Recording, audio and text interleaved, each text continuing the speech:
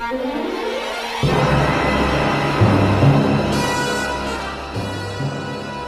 I've made statements that these fossils are important. Now, I'll go further than that. I believe they are of unparalleled importance. They may teach us more about our remote ancestors than we've ever known. I believe they're of vast age. I believe they will show that creatures essentially resembling mankind walked upon this earth between 3 and 5 million years ago.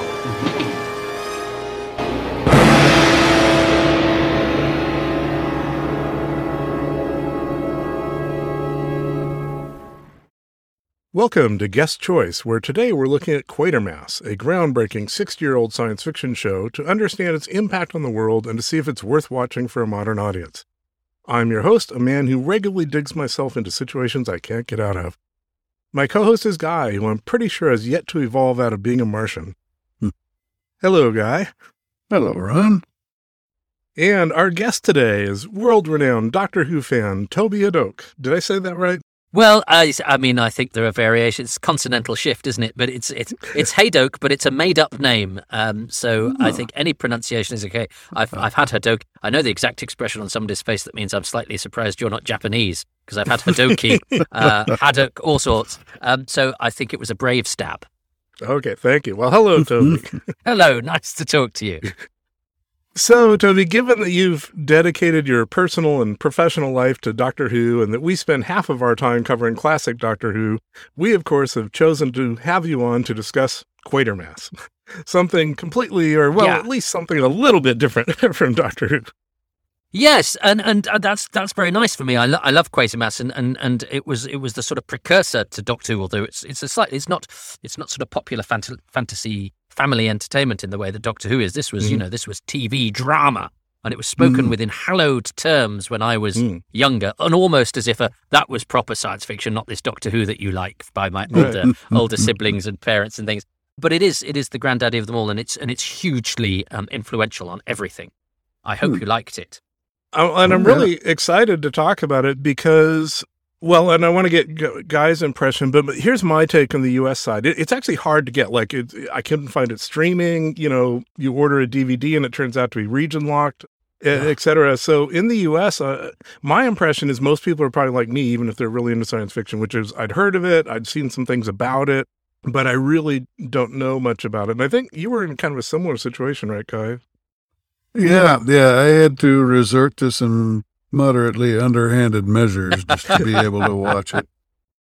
So I'm really excited to talk about it because I feel like there's this Quatermass-shaped hole in our knowledge here in the U.S., and I'd love to have you help fill that. And you've already mentioned that it was sort of taken more seriously. Where does Quatermass fit in the UK, culture? Obviously, Doctor Who's a big deal, Yes, but it's sort of almost prehistory, and our experience, of course, is different from you in the States because I think the films probably loom larger, which I'm sure we'll talk about at some point. And John Carpenter is a big champion of the first two films, but no, they started at a great time of cultural shift in the UK. We're still in the back end of rationing, still in the shadow of World War II. But in 1953, Everest was conquered. Queen Elizabeth had her coronation in Westminster Abbey, and lots of people bought television sets for that. And television was largely filmed theatre. But then this Austrian émigré who'd escaped from the Holocaust, Rudolf Cartier, had started directing stuff at the BBC, and an Isle of Man writer called Nigel Neal, steeped in Isle of Man folklore, but also his father was a journalist, and he was a man of great imagination. They had to fill a gap in the schedules. They'd done a little bit of work together and produce something original. A lot of it was filmed theatre. This was all done like the first ever Quatermass was done live, almost entirely live, with a small number of film inserts. And we've lost most of that, right? There's like 2 episodes. Well, not even lost it. They didn't even bother to record beyond episode 2, because in episode 2, a fly landed on the camera that was recording the monitor that got the pictures, and so the pictures were of bad enough quality that they decided not to record anymore, sadly, tragically. And that was the Quatermass experiment, which was really the first sort of proper original TV science fiction drama serial. And it sort of set the nation alight, partially because the climax was set in Westminster Abbey, which had been on the screens not long before. And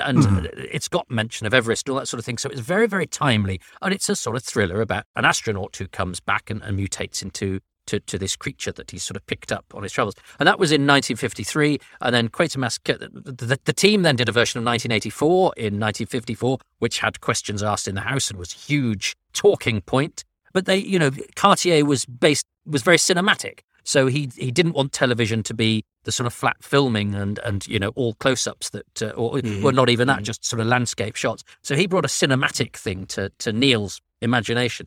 And then they did Quatermass 2, which was a bit sort of more like the X-Files. It's like the invasion's already taken place a year earlier. So it's a bit more sort of mysterious and what's going on and who's been affected by the creatures. And then along comes Quatermass and the Pit, by which time Quatermass is now a really established name. And this is, that's again, 2-3 years after Quatermass 2. And it's an invasion that is, as we will discover, over. Or is it? So he's got he takes the three sort of basic science fiction plots and sort of invents them, if you like, for television. But they were prestigious productions. They're talked of now in, people talk of cult. This was not cult. This was the one person in the street who had a telly. Everybody else would pile into their house when Quatermass was on. Pubs would empty when Quatermass was on.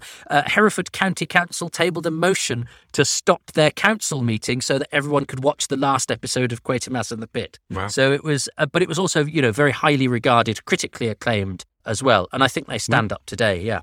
Yeah. So I'm curious about Nigel Neal. My impression is that he's one of these guys who could never be happy with his lot in life, and I don't know, was he actually being put upon, or is that just kind of his approach to life, or what's his sort of history and everything? And am I right that he did he do 1984 and Sex Olympics and such? He did, yes, he did. Yes, okay. Yes, he did 1984. He did the year of the Sex Olympics. He did the Stone Tape, which is another excellent one, and some other brilliant plays, many of which are now lost. One called Wine of India. He was the bright young thing in the 50s, the BBC, but he had some bad experiences and carried them with him to the grave. So I think he had quite a glass half empty sort of sense of humour. I think some of his wryness you could misread as curmudgeonliness, but he was quite curmudgeonly and a shame. And I think when you've had a success as huge as that, but he did also sort of shoot himself in the foot. I've interviewed John Carpenter for my Quatermass book, and Carpenter introduced himself to Neil as a fan. And ended up not liking him very, very much. And Neil had a bad experience because he was a BBC staff employee. When they made the film of the Quatermass experiment, he got no money because it's a bit of a Raymond Cusick Daleks situation. You're paid by the BBC, which means you have holiday pay and you have a pension and you have a weekly wage and all that sort of thing. But it means you don't have the rights to your work. So between the Quatermass experiment and Quatermass 2, he left the BBC and was now a freelance writer. So he never, I've seen memos from him in like 1987 going, and I never got much money for the film of the Quatermass experiment. But that doesn't take away, and he would be rude about other stuff as well. He's really rude about Doctor Who. He was really rude about Doomwatch. But again, I don't know if that's his sense of humour was, as I say, slightly curmudgeonly. But no, he was, I think, he could be a bit of a grump, which is a shame because I think he is peerless in terms of his ability to synthesize horror and sci-fi, which I think Quatermass does so well. So you mentioned the films, and this was a source of confusion for me, not having a lot of familiarity. So if you just go on to Amazon and say, okay, I want Quatermass, what you get are these Hammer films. Well, first of all, because we have a, so far, largely U.S. audience, could you summarize like what Hammer films are and what that's about? And Quatermass, as well as, breaking through on television, it also helped the British film industry because Hammer was a small, like any sort of British film company in the 1950s was, a handful of guys in a shed with a lot of hope. And they bought the rights to the Quatermass experiment, and Val Guest made a very decent film. It's not as cerebral as the TV version, and I'm afraid we do that thing when we want to feel special in the UK. Is we import an American to give it a bit of glitz and glamour, and we imported Brian Donlevy, who I don't know if he brought glitz and glamour, but he certainly brought staccato delivery and I think a belly full of booze with him.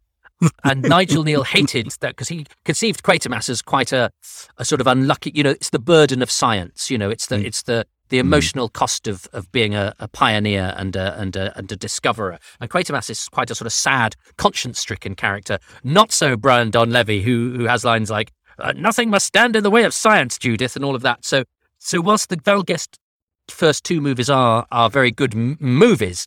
Don Levy is not the Quatermass Nigel Neal wanted.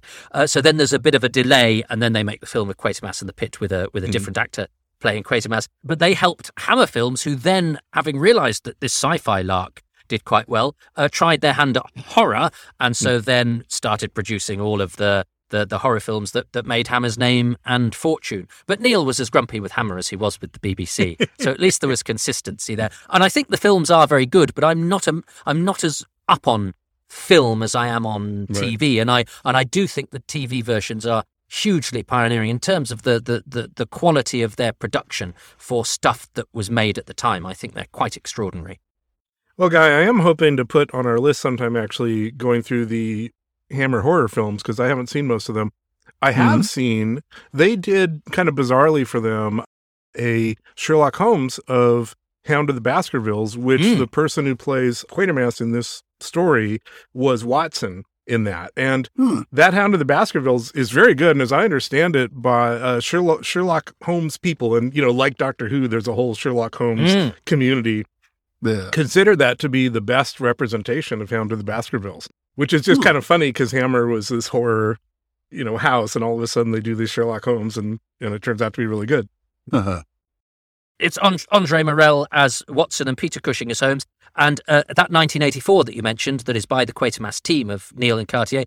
Peter Cushing is Winston Smith, and Andre Morel is O'Brien. So there's a connection there as well. And I have the DVDs of those. I haven't watched them yet, but I got interested in Nigel Neal when I did start looking into Quatermass a while back. And my Christmas gift to Guy was a region-free player, so maybe we can watch more of these things going forward. I have no idea quite what the legality of that is, Guy, so as I say, forget you know me if the cops show up. the BFI are going to, because they couldn't release 1984 because the Orwell estate wouldn't let them, but the copyright has just run out, so I have just this week recorded a commentary for the 1984 that's coming out in April, all beautifully remastered. They still have the original film negatives of the film material. Oh, nice. And I got the impression, and I think I've ordered it, they just do an updated DVD of Quatermass in the Pit? Yep, yeah, I'm on the commentary for that. I gave all the photos from my private collection to that, so it's got loads of production photos that have never been seen before. And again, they've got the Blu-ray negatives, the film negatives for the film material. It looks absolutely extraordinary, and we literally got every single living production person from Quatermass of the Pit on the commentary, and I've got tapes recorded of some people who are no longer with us, and we put those all together on the commentary, so I'm very proud of that release. Wow. Oh, fantastic. I'm looking forward to getting it. Unfortunately, the only one I saw was region locked, so I'm hoping the BBC will release a US version of that, but then I don't know if the demand will be there, since people in the US are not as familiar. In part, if you're not releasing it here, then people aren't going to be familiar with it, and so vicious circle. Yeah. Okay, well, now is the time when Guy and I are going to walk through the show and talk about it. We found a convenient pit in our backyard where we can lower ourselves in and project it on the wall, and I'm sure nothing's going to go wrong with that. And we'll be back afterward to discuss the story with you. Things may happen.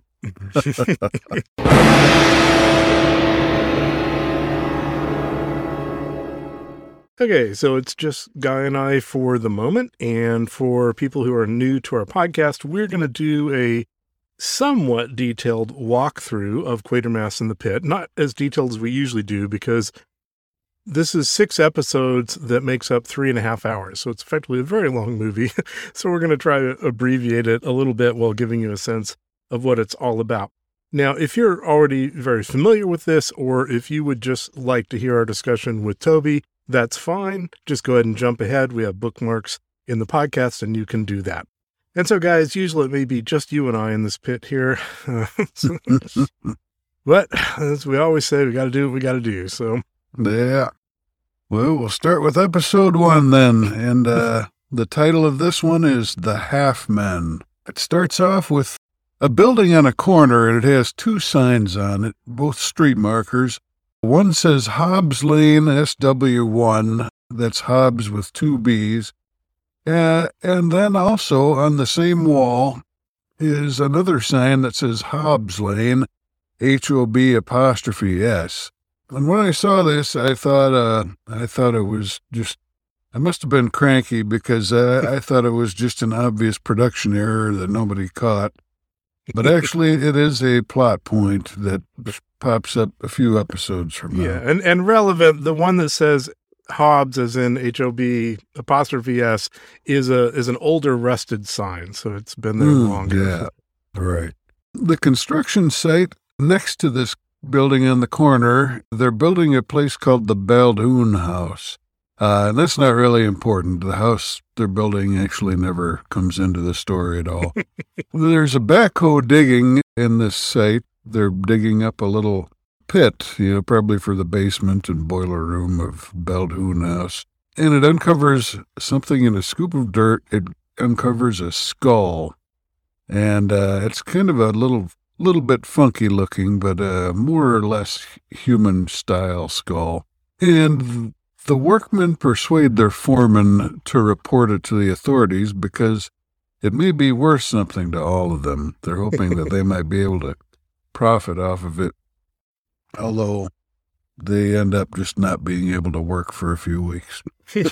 Yeah, and that's always the tension on these sites, right? It happens especially in the U.S., like because you're supposed to stop if you hit certain sorts of historical things, and so the people running the site have that tension between, do we tell anybody or do we just keep going, right? Right, yeah, because chances are, if they, the law says they have to stop digging, but if they do, then the job's held up and, the guys are out of work for however long it takes to sort things out. And, yeah, it's a whole can of worms.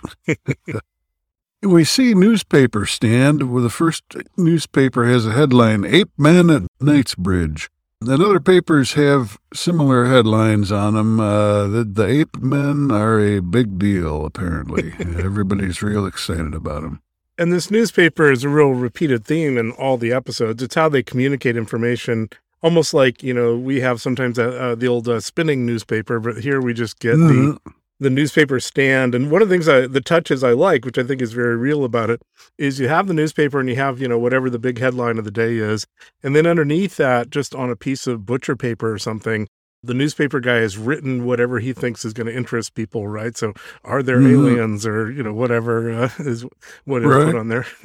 Yeah, just a little additional salesmanship. So we get a glimpse of these newspapers, and then we see the entrance to the Nicklin Institute. We find out much later that this is actually a natural history museum. It actually says something like for the research of natural history or something like that, but we don't find out that it's actually a museum until later on, but that's what it is. The press is here for a conference with Canadian paleontologist Dr. Matthew Roney.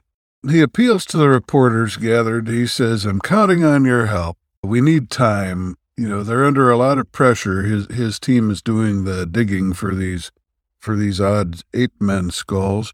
The owners of the site want the work to resume as soon as possible, of course. So the paleontologist, Dr. Roney, is hoping that the press will sort of plead his case for him and buy him a little extra digging time. Yeah, there's a weird little thing there. There's some PR guy, presumably, provided by the owners of the land. And so Roney tells the press, they're about to kick us out. And the PR guy says, that's off the record.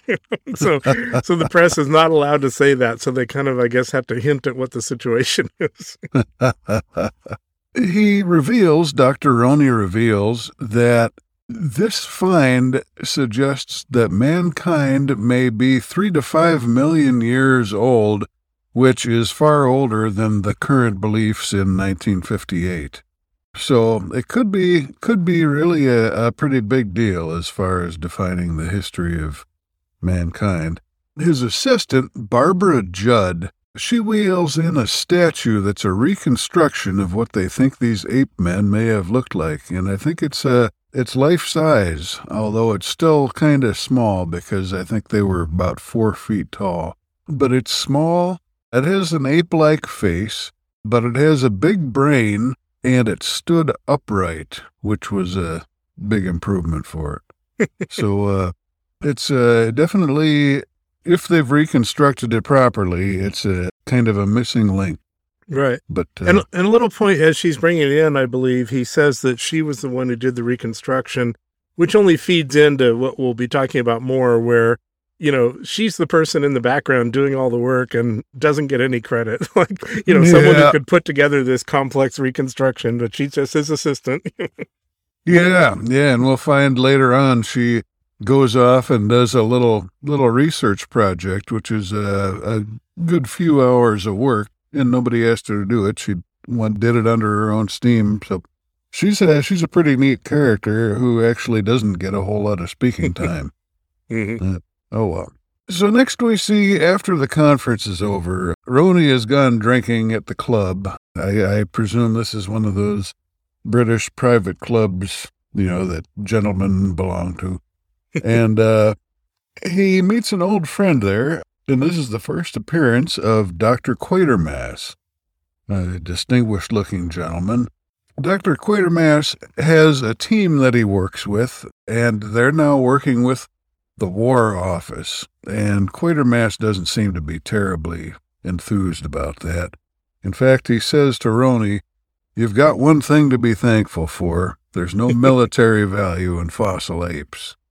Yeah, I think what we kind of see here communicated pretty quickly and efficiently is clearly Quatermass, like a normal scientist who's used to being in charge of his own stuff, and clearly the military has essentially come in and taken over. And, Right. That we'll see him dealing with that. I think the other thing Roni did actually before he saw Quatermass in this was he was at this bar specifically to find a publisher and try to get him to help him out with publicity. And the guy, the guy says he'll see what he can do, but he kind of brushes him off. Yeah, there was a fellow there, and I had been thinking that he was one of the men from the newspaper office, but I could be wrong. But he was. Roni did want him to help with publicity. So we see that people are lining up at the dig site to get a glimpse of what's going on. It's been cordoned off, and access is restricted. Quatermass has brought Roni here just to drop him off. Quatermass is on his way to a War Office meeting at Whitehall. I looked this up for American listeners. Whitehall is a road and a region of London, but it's also used as a metonym for the British government, which is, it's a word that fills in for it. Like we will refer to the finance world as Wall Street, or we might refer to the government as Washington. When you hear somebody from the UK say Whitehall, they're talking about the government, basically. I think the word metonym is a new one on me. Okay. No. So, yeah, that's Wikipedia suggested that word. I didn't just pull it out of my head.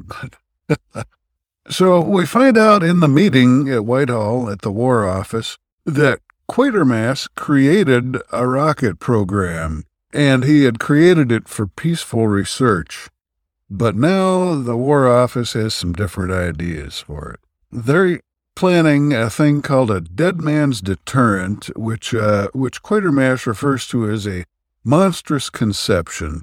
The idea of it is that in 5 to 7 years from now, so 1958 plus 5 would be, say, 63 to 60, whatever, I don't know. 8 plus 7 is 65. Okay. This is Americans trying to do math. They'll have bases on the moon that can shoot ballistic missiles. And these are not first strike missiles. Potentially they could be. But more importantly, they are last strike missiles. So if somebody else gets the jump on us in a nuclear war, we can still have the last laugh. Right. And I think there's a guy named Breen here that we're going to get to know who describes that there's some kind of automated, sort of essentially an artificial intelligence that will decide to launch these missiles. So I'm sure nothing could go wrong with that. Yeah. Sounds like a pretty solid idea to me. And I think part of the debate here is that, so there's a minister in charge of this group of people, right? Minister of the government. And Quatermass is saying, look, we have to weigh in and say that policy-wise that we think this is a bad policy. And the minister is essentially like, this is above our pay grade. We're just here to implement what we're told to implement. We don't give input on whether it's a good idea or not. So this is a basic disagreement Quatermass has with the group. Yeah, and the disagreement is firm enough that the minister just asks him, Have you a conscientious objection to remaining as the head of the rocket group? He's basically saying, if you really don't like it, you can hit the highway. We've got your team now. But Quatermass doesn't want to go that far, so he won't resign. And this Colonel Breen is seconded, which basically means just assigned to him as his helper. And also his watcher, probably. The minister repeatedly sort of slips and says that Colonel Breen is taking over and helping you out, I mean. So it's very clear that the idea here is they're going to phase out Quatermass one way or the other and put Breen in his place, and the minister is not very subtle about it. One thing on this dead man's deterrent, so I was thinking, well, maybe this is a common British phrase that's the equivalent of the American phrase of mutually assured destruction. Right. And so I did a search on it, but the only reference I saw to this phrase was to this episode of this show. So I think they may have made it up themselves. But interestingly, there is an actual plan that the U.S. contemplated in the 50s to detonate an atomic bomb on the moon in order to intimidate the Soviets as part of the Cold War. So I thought that was interesting, and that may have played into this whole thing. Yeah, could be. Huh, interesting. Yeah, it's probably just as well they didn't go through with that plan. Back at the dig site, we still have the paleontologists going to town here. One of the workers, Miss Dobson, she starts feeling woozy. She recovers after a moment, but not before she's gotten the attention of the other workers. They know that something's not quite right with her. And in another minute, once she's resumed digging, she finds something flat and smooth lying under the ground. It could be just a buried treasure, but, well, I guess in a way it is. But at the moment, they think it might be a pipe, or it might be an unexploded bomb from World War II, because the Germans dropped a lot of bombs on London, and not all of them exploded. And I was impressed that they didn't just have them digging around. They did actually have like the little strings laid down and everything like people do when they're doing an actual archaeological dig, right? They're trying to they segmented off the areas and all that kind of stuff, yeah. Oh, yeah, they made it seem, what's the word? They had verisimilitude. So Barbara ends up reporting this thing to the police. And the police and army arrive, so now you've got 3 layers of, you've got the construction dig, then you've got the archaeological dig, and now you've got the bomb dig. So there's a lot going on in this little pit here. The police and army are getting set up, and one of the policemen sees a face in the window of a house nearby that is not supposed to be inhabited while all this stuff's going on with the potential unexploded bomb. So the policeman goes to check on it. And I think, isn't it at this point also where they put up kind of a pre-printed sign, warning possible unexploded bomb, which again, I think is kind of an indication of when you happen to have a sign like that around, it shows that, this is post-World War II England where there were unexploded bombs around, and you kind of get used to that. Oh, yeah. The people investigating the potential bomb, it's a mystery to them. One of them says, I've never seen a Satan with bumps, and a Satan is a type of big bomb that the Nazis would drop now and then. But of course, this is interesting because, as we'll find out, the word Hobbes is a reference to the devil, and this is a Satan bomb, and we're going to have some more things along these lines come up. Oh, yeah. Yeah, and I didn't actually catch that connection there, but now, yeah, it's good. The analysis microphone they use, they want to listen to see if it's ticking or anything like that. And the microphone is supposed to stick. It's probably magnetic, but it doesn't stick, and they don't think it's any kind of metal, which is kind of odd. And no one during the digging, none of the paleontologists noticed any apparent crater from the bomb digging into the earth when it dropped. Yeah, I think they called it an ingress, right? So you should be able to see where it popped in, yeah. Yeah, they were expecting that if it was a bomb, there'd be some evidence of how it got there. But there isn't. But there seemingly isn't. So Dr. Roney leaves to get a second opinion, and he drives over to the War Office, which apparently is a pretty casual policy, but letting people just come in and interrupt meetings. Well, these are scientists. They let scientists do whatever they want. Well, Roney shows up just as Quatermass's meeting is letting out. And he wants him to come take a look at the site. And Quatermass has a somewhat clever idea. He has the idea of putting his new colleague to the test, find out how they'll get along. And he invites him to come check out the site because Breen has the military clout to get the experts that he might need and so forth. Yeah, and what you're referencing, the cleverness here, it's that since Breen's supposed to be sort of pretending to support him, he doesn't have any choice but to help them out in this case, even though his initial reaction is, hey, nobody officially has asked me, I can't do anything. But since Quatermass is sort of saying, well, if you're my colleague, then you'll do this, right?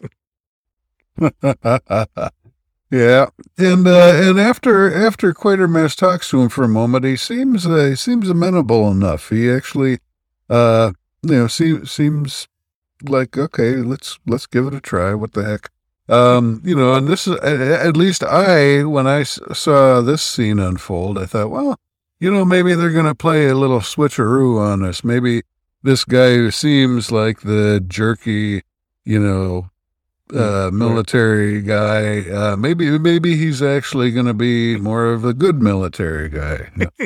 So, did you see the series Chernobyl? No.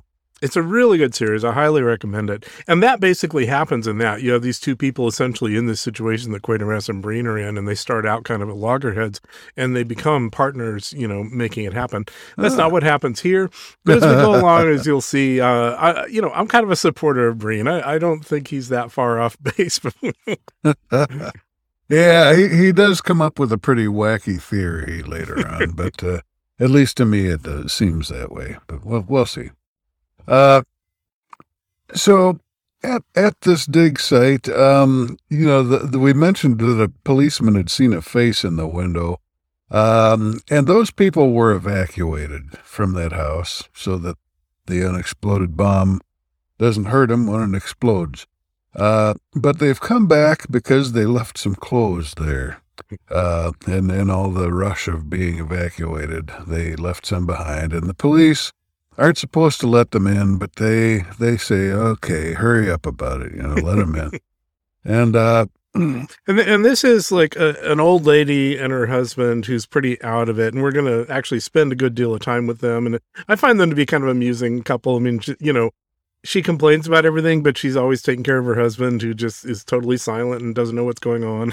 Yeah. It's mentioned a couple times that he's in some stage of senility, and he can still move around under his own steam, but he's, beyond that, he's kind of out of it most of the time. So we just see them going into their house, and then Quatermass realizes something rather interesting about this big mystery object that may or may not be a bomb. He realizes this was found below the 5-million-year-old skulls, and that being the case, it may be even older than the 5-million-year-old skulls.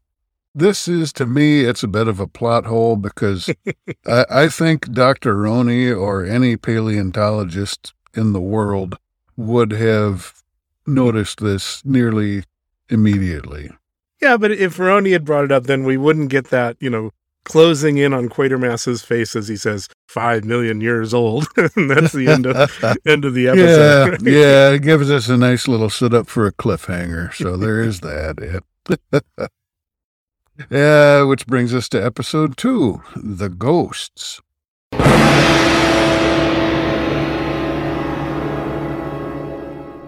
So we start off, there's a brief recap of the revelation that Quatermass had at the end of the last episode, and he tries to scratch this object, which at this point is still largely buried. I think he tries to scratch it, and it's harder than diamond, he finds.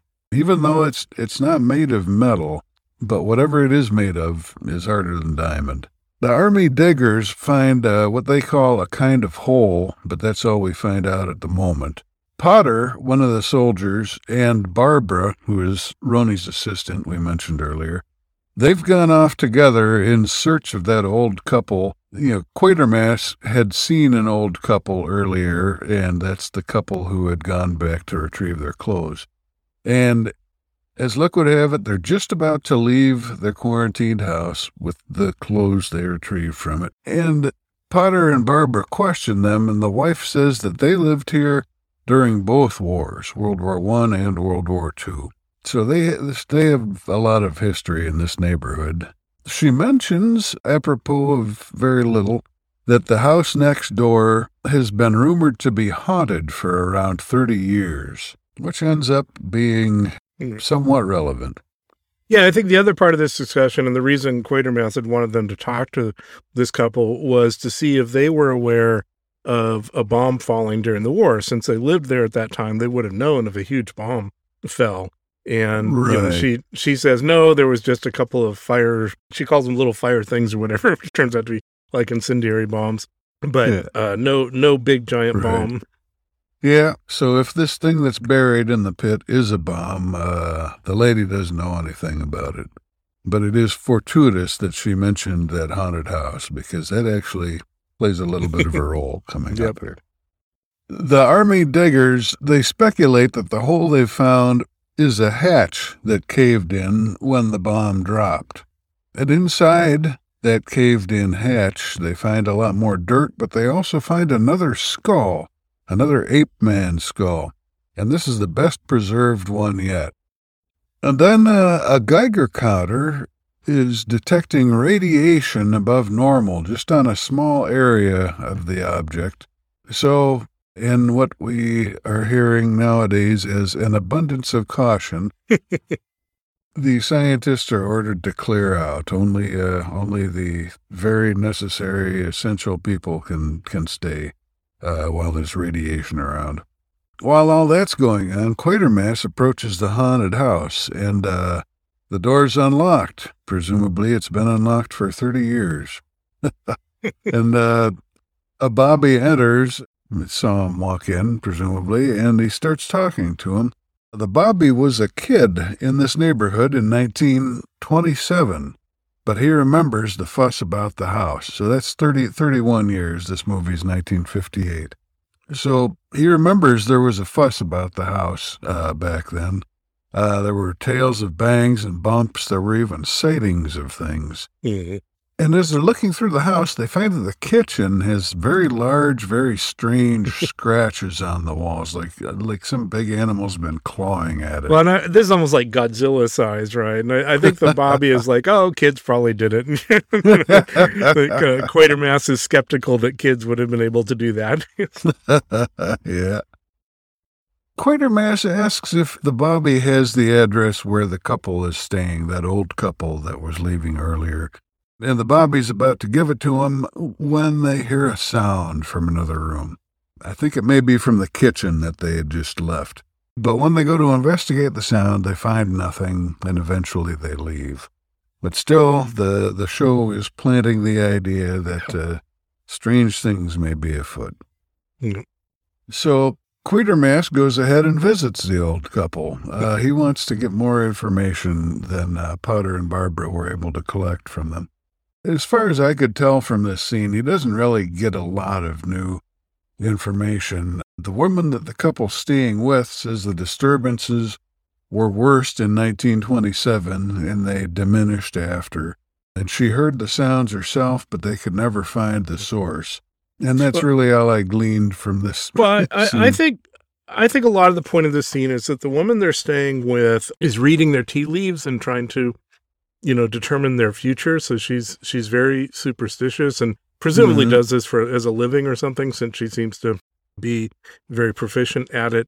And she and Quatermass have a bit of an argument about whether he's a skeptic or not. So I think it's just sort of saying, okay, we have this haunted house, we have this stuff going on, and now we have the person who is the psychic versus the skeptic, and that's kind of the setup here. Yeah. But we, unfortunately, because I kind of liked her, we don't see the psychic again. So, yeah, as you say, this scene didn't do a whole lot. Yeah, it would have been fun if they could work her in later in the show, but oh well. So at Roni's office, presumably somewhere within the Nicklin Institute, Quatermass pays him a visit, and Roni reveals that he isn't terribly fond of Breen. He says it in a very, very polite way. I think he says something like, he's the sort of person I just don't take to, something like that. But the upshot is he doesn't like him. And I think he's kind of apologizing to Quatermass because I think he assumes that they're colleagues and that Quatermass is okay with him. But, Quatermass is like, well, of course. No, yeah. And we find out that Roni has been working on a device as a hobby. He's not just a paleontologist, he's also an electrical engineer. And he's been working on a device he calls the optic encephalogram. And the idea of it is to see what the subject sees in his mind's eye. So if you're just looking at something, you might see whatever the person's looking at. But if he's hallucinating, then you might see the hallucination. So, whatever's in your mind's eye is what the device is supposed to show you, but it doesn't actually work. Yeah, I'm sure that won't come up later. And of course, it also reminds me of The Prisoner, so perhaps he's the one who invented the technology they used in The Prisoner when they did this. Maybe. It could just be a big continuum.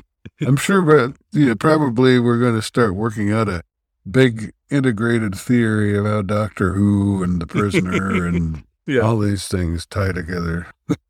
Yep. The device doesn't work yet, but it's sitting there on the shelf just waiting for someone to give it a little tender loving care. And Roni explains to Quatermass how he estimated the ape men's age. He fitted them into the evolutionary record. He looked at known creatures that we have fairly plausible dating established for, and he figured where these guys would fit in there, and that's how he calculated an age for them. Which also brings up the point, or which also informs the viewers, that these creatures seem to be natural creatures of Earth, however spaceship-like this thing in the ground ends up being, and it will end up being pretty spaceship-like. However that may be, the ape men themselves seem to fit into Earth's history. So, there you go. Mm-hmm. And I think Roni at this point says, if you're thinking that they're not from Earth, put that out of your head. No chance that's the case. Yeah. Which actually turns out to be sort of true. Yeah, there's a little asterisk there. So Colonel Breen telephones Roni's office. He wants to speak to Quatermass. He is letting Quatermass know that he's ordered some digging, 8 to 10 feet more of digging, to find out what all this device actually is. And he also has gotten a report saying that the radiation they found that caused them to evacuate the scientists, the radiation is harmless. The radioactive elements present suggest the presence of a nuclear reactor, and their apparent age is 5 million years. So it does indeed make sense that this object was underneath the 5 million year old skulls, because it's at least as old as they are. Mm-hmm.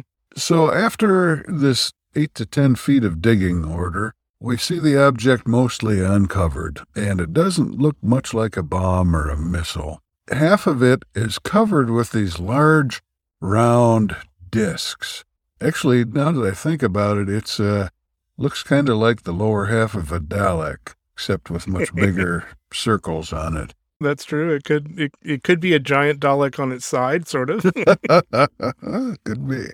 And it appears the material may be some kind of ceramic, which is would explain why it hasn't rusted. But Quatermass finds rust, and he finds copper salts in the soil around it, which suggests to him that the object probably had metal parts, but they corroded away over time. Yeah, and he kind of uses that as proof to Breen that, there was mechanisms on this ship. Right. So there's something I want to mention here that I might insert earlier. Sorry, I was a little distracted while I was looking it up. We were talking about unified universe. So are you familiar with St. Elsewhere? I've heard of the show. I don't think I've ever seen an episode. Yeah, so this is pretty old now, probably 30-plus-year-old medical show that Denzel Washington got known from. So that was his, I think, big break. But the reason I was thinking about that is that in the show, there's a minor character who's an autistic boy who's the son of one of the doctors. And at the end of the show, there's some whole weird thing with this kid. But basically now there's this whole theory about how this autistic kid is the connection between all these different TV shows, and that there's a bunch of different TV shows that are all just his imagination. And you can sort of connect them by the different actors that are in them and everything. All right. Very good. Well, we'll have to come up with something like that for Doctor Who. Although probably somebody's trust done me, that. people do. Yeah.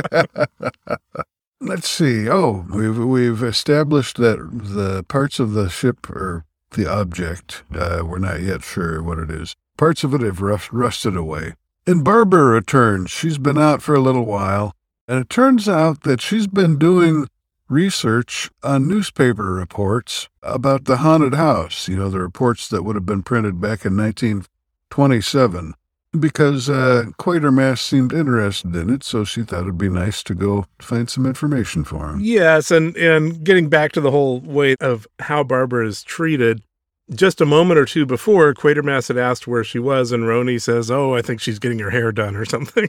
And it turns out that no, she's been off doing this research for them. Yeah.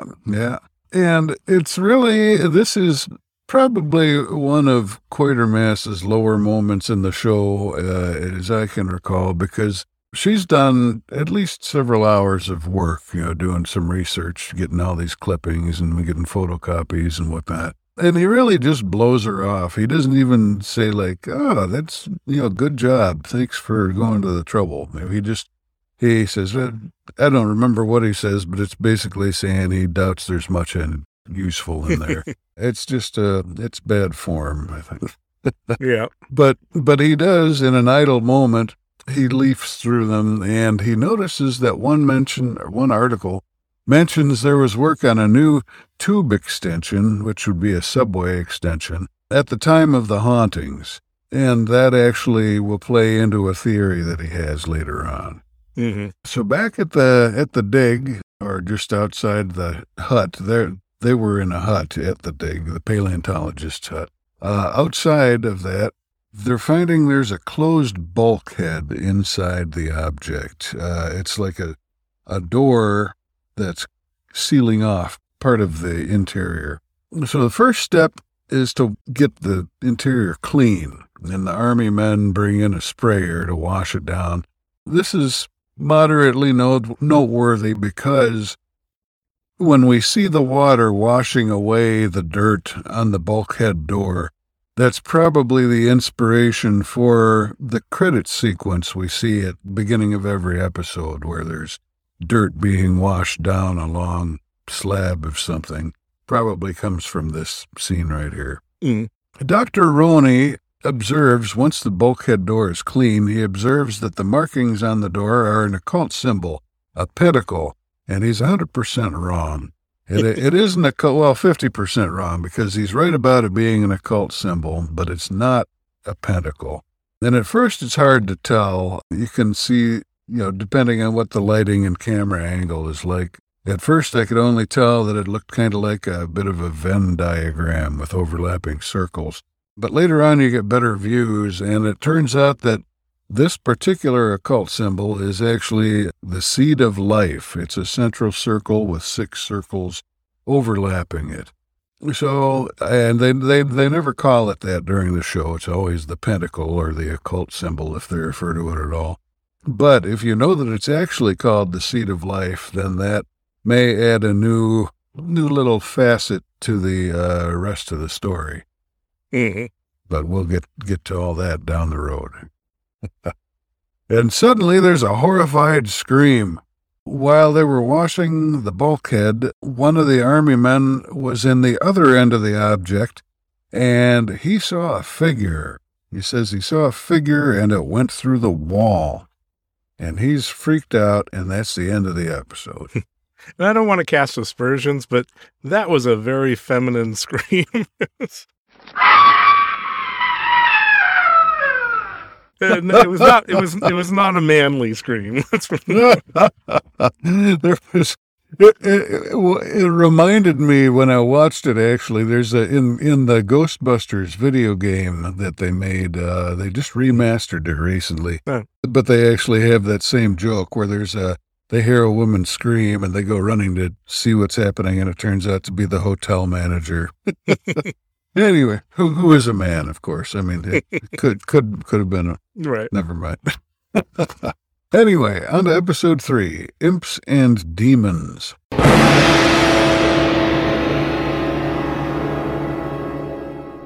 So Breen says that the soldier who screamed, his name is West, and Breen says, I just had claustrophobia. Meanwhile, Roni's investigating where the soldier was working, and he sees Kabbalistic signs on the walls. And we don't actually get a look at these signs, so we'll just have to... They're probably something in that vein. Who knows? I'm not going to give him a hard time about the whole pentacle thing. Honest mistake. Breen orders digging another 3 feet down on top of the 8 to 10 feet that he's already requested. And meanwhile, West, who is still very obviously shaken by whatever he saw in there, West says the figure was little, like a dwarf. And this provokes a memory in Barbara, and she reads from one of her 1927 clippings, which says the vision was small, like a monkey or dwarf, and went through the walls, which is exactly what West had reported. She asks him about those hauntings, and West says he's never heard of it. This is the first he's ever heard of it. So it's doubtful that he was inspired by those events. There are diggers out there, the army diggers with picks, who find more hard, smooth material, just like the large object. And Breen thinks it's the hatch cover that came off and let all the dirt in. And it turns out he's right. And this hatch cover is screw-threaded, kind of like the back of a watch. You know, the threading is around the circumference of it. And the speculation is that it was opened from the inside. So it's not clear how they deduced that, but they deduced it. Right, and so you've had one skull that was inside and preserved, and one skull that was outside. So, presumably somebody opened the hatch and got out. Yeah, which could be those 8 men who were found above the ship. So. Yep. Although they must have died very shortly after to be found, right on top of the ship. Yeah, well, we find out later this was like a swamp at the time that would have happened. So it may be that they sort of got out and drowned or something like that, or got, sucked into the mud or something. Yeah. The 1927 news clippings, they're reading through them more carefully now that they realize that Barbara's recitation matches up with West's report. These clippings mention earlier reports of hauntings in Hobbs Lane before 1927. There were 17th century reports. And while they're discussing that, we see a digger using a blowtorch on the hatch for 5 minutes, and it doesn't even warm it up. It's safe to touch as soon as he removes the blowtorch. And Quatermass, being a rocket scientist, he sees the possibilities in this. It could be a heat-proof casing for fast travel through the atmosphere. And in fact, I saw a documentary some years ago now, but the space shuttle had these ceramic tiles on it that I don't know if they were cool to the touch after they went through the atmosphere, but they would absorb tremendous amounts of heat. So the ceramic theory that they're talking about in this show in 1958, it ended up, back in the late 70s when they were developing the space shuttle, they used this heat-proof ceramic. So yeah, and Quatermass says here that rocket scientists have always been looking for this specifically to be able to get through the atmosphere. And I know that actually those heat panels, especially early on the shuttle, were a total pain. They would fall off, and then you have to worry about putting them all back on and having them secure enough so that when it goes through the atmosphere again, it'll be okay. And so he is actually talking about a real problem that even into the 80s and such, we were having trouble solving. Oh, yeah. So it's probably a good bit of scientific research on the author's part, or scientific and general knowledge, maybe. But he called that one pretty well. Breen and Quatermass determined that the bulkhead that has the pentacle on it is probably another threaded hatch cover like the one they found away from the ship. If they could drill a hole in it, they might be able to unscrew it. That might give them some leverage on it. But since this material is harder than diamond, their normal drills aren't going to cut it. So they're going to have to hire a discreet civilian contractor who has an extra hard drill bit. And Breen isn't happy about this idea because he doesn't want to bring a non-military person into a secret project, and that will sort of play out a little bit here. Oh, yeah. And now we see the newspaper editor's office. There are 3 guys on the newspaper staff, and they're suspicious. Or 3 guys in this office. There's probably a lot more on the staff. 3 guys are suspicious about whether what's being found at the site is really an unexploded bomb. And one of them happened to get a photo that morning, took a photo of Roney going into the site with a man that they don't recognize. A 4th guy comes in. This man's name is Full of Love. He comes in, and from the photo, he can identify Quatermass is the guy who went in with Roney. And Full of Love is a real surname. I looked that up. And in addition to identifying Quatermass, Full of Love also identifies Colonel Breen. He's seen him in other newsy things in the past. So between these 2 men of science, and he's interested in what's going on there, he decides he's going to take the reporting assignment for himself. Yeah, and it seems like part of the deal is he does seem to be kind of a big-name reporter, and he says something, I don't remember what he refers to them as, but it seems like it's his boss or his publisher has told him to go and find something good to report on. So he was just sort of randomly coming in to see if they had anything, and they did. Yeah, worked out well. And he requisitions a little spy camera. That's his term, a little spy camera. And I don't think anywhere in this whole show he does anything but just hold it out in plain sight and take all the pictures he wants. So, but I guess it is easier to carry if it's little. So yeah, but I have to imagine in reality it could maybe take 1 or 2 pictures. I don't know that at that time something that was, literally the size of a piece of lipstick or something would not have been able to hold a lot of pictures. I might be wrong about that. You just have to roll the film real tightly, I guess. So the civilian driller with the hard drill bit is on the scene now at the pit, but it's turning out he may not be as discreet as Breen would have hoped. He talks about another secret job where he had to drill through 6 inches of steel, presumably a tank or ship or God knows what. Right. And that was secret. And Breen is like, good thing you don't talk about it. When at this point, it seems that strange things are afoot. We get a few little isolated incidents in rapid succession. First of all, Potter looks at his hand curiously after touching the big generator, and it turns out that he has just a little touch of frostbite, or what seems to be frostbite. Meanwhile, the men are drinking a lot of tea, although it is getting colder, so that may not be entirely mysterious. Also, they are British, so I don't know how you distinguish that. Good point. Yeah. But at least one of the people there was commenting on it, so I thought I'd wrap it into the sequence of strange things here. And then the other strange thing that happens is Barbara finds a small dead bird, which, again, by itself isn't all that mysterious. I mean, birds do die sometimes, but... Yeah, there's a couple things like that woman earlier who had a little bit of a headache and this dead bird where they're just there, they're just part of it, but they don't bring it back or anything. It's just part of the tapestry. Hmm. Yeah, just sort of setting the mood and whatnot, I guess. So as the digging commences, most of the non-army folks are sent outside the barrier. One of the men blows a whistle. He's probably signaling that it's all clear to start digging. But whatever reason he's doing it for, there's a strange, loud electronic echo just sort of in the whole air around the site.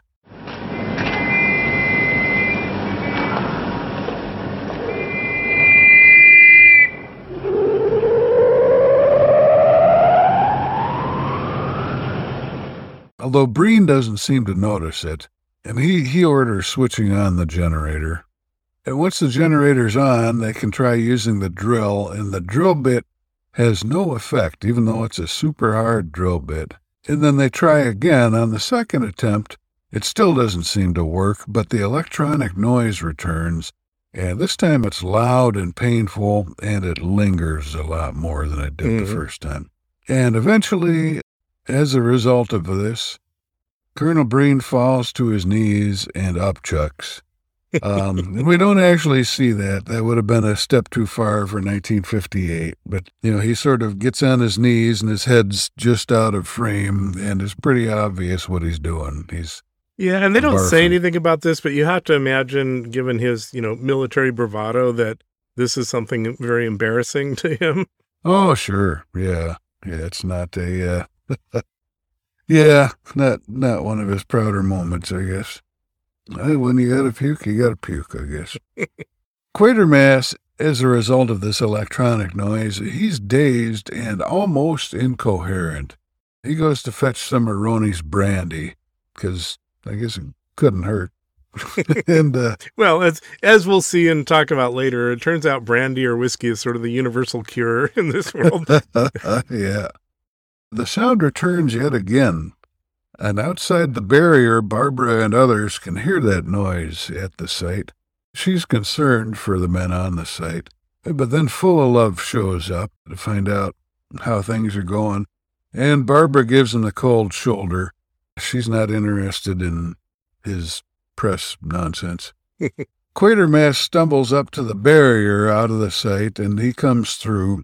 And he asks Roni about those occult signs that he had noted in the object. We have the seed of life up front, and then we have the unseen Kabbalistic signs in the rear. So there's a lot of occult signs in there, and he asks Roni about them. Whatever Roni tells him must be interesting, because Quatermass sends word to Breen not to try anything else until Quatermass returns. Potter, meanwhile, takes his men back into the site. The sounds seem to be over for now. And Barbara seems worried for him, so there may be a little bit of a budding romance here. It's not entirely clear at this point, but it does seem that way.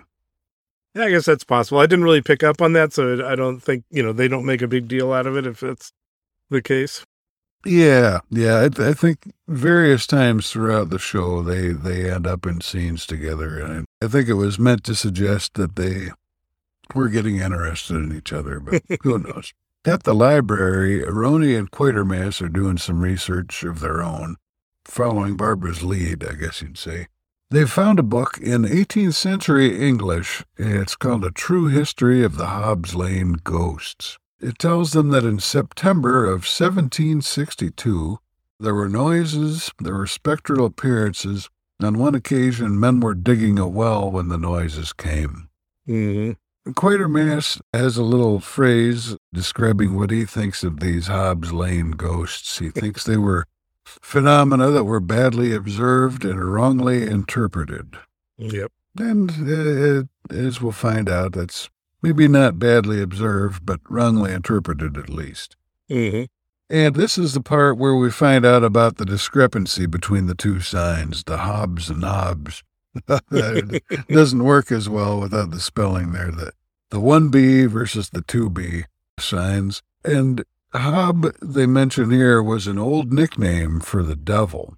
So the original name was the HOB', and it was probably named for some diabolical shenanigans that appeared to be happening. And then Full of Love arrives, taking pictures with his spy cam.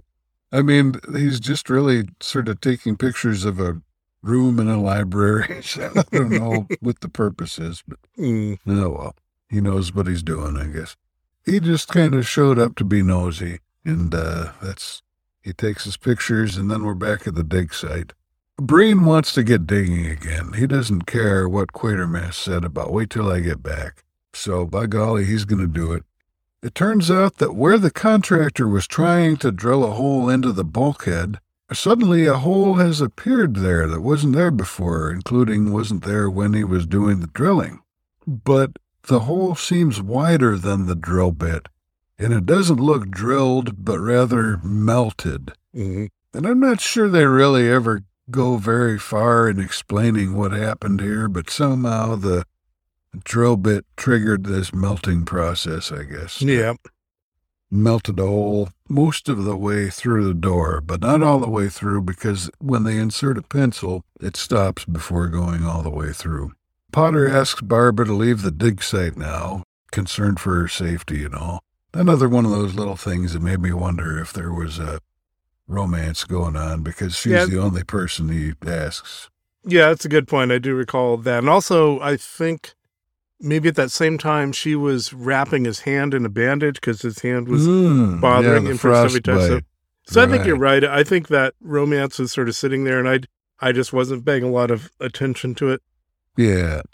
You never get any real fireworks or anything out of it, but it's just kind of a low-key thing, I think. Well, and later on, and now you're reminding me, and so I don't forget, there's a point where they're all running away from the pit, and I think he's dragging her away, so, yep.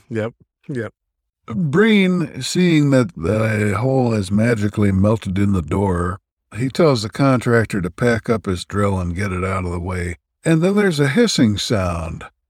And suddenly, the hole has now gone all the way through to the other side of the door. So it's been just sort of gradually melting for the past few minutes, presumably.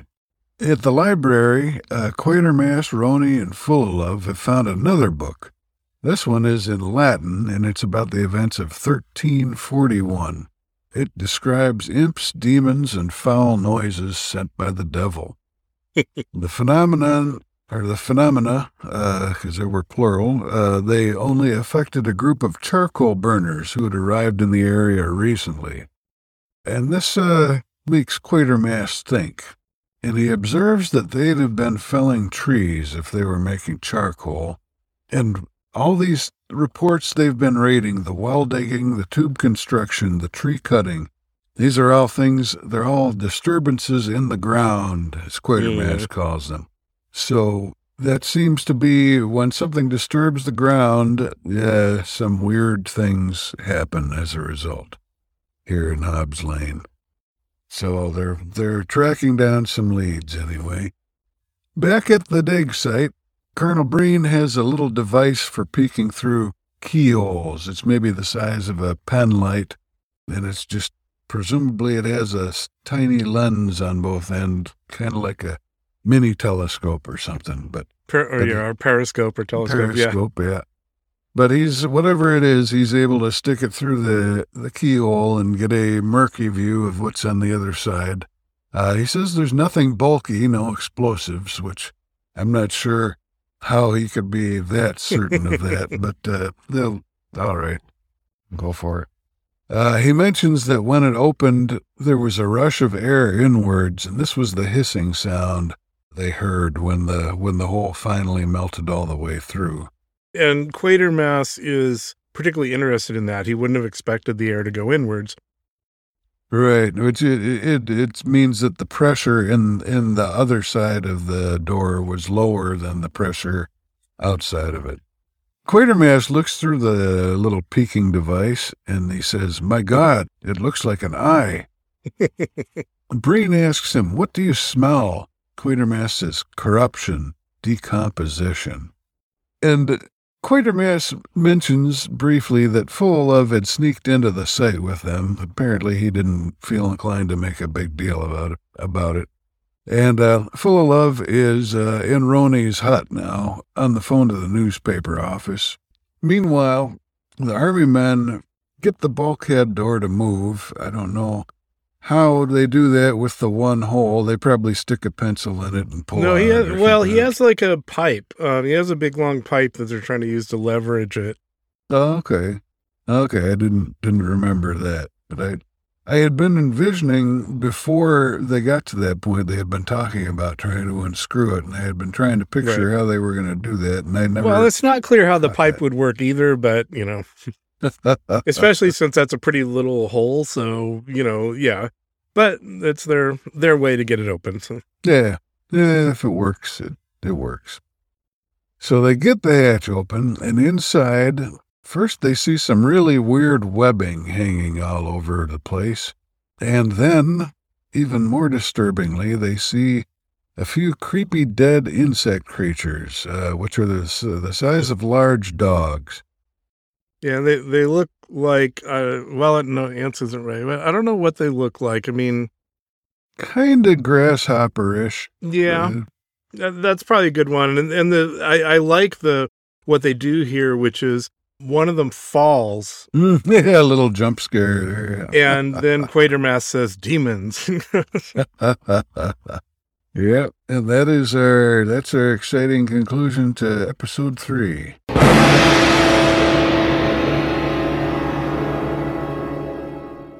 So, episode 4, The Enchanted. And we're back at the hole filled with insect-like creatures. Roni picks one up, and he describes it as being like a crab, which it really doesn't look like a crab. It does have carapace, but someone else describes it as a locust, which seems more accurate. It does have 3 legs like a tripod and an antenna like a beetle. So I'm just not sure what this thing is. And at this point, they might need to call in a 4th team of experts. I don't think the bomb squad is equipped to deal with this. Yeah, I think the thing is that Quatermass and Roni being scientists, they probably feel like they don't need anyone's help. Yeah, they've got it. And there's this thing that they push in the show, which I think is quasi-realistic, so I'll get into this a bit, which is they are concerned that instantly everything in there is going to decompose. Essentially it was in some form of vacuum or close to vacuum previously, and after millions of years, it's being exposed to the air, and they're literally grabbing it and rushing it out so they can spray preservatives on these things so that they won't decompose, and they talk about the smell of decomposition. Yeah. Well, I think it's an issue. I don't think it would be happening in literally seconds. Yeah, and they, especially if it was, like humidity, I think will accelerate decomposition.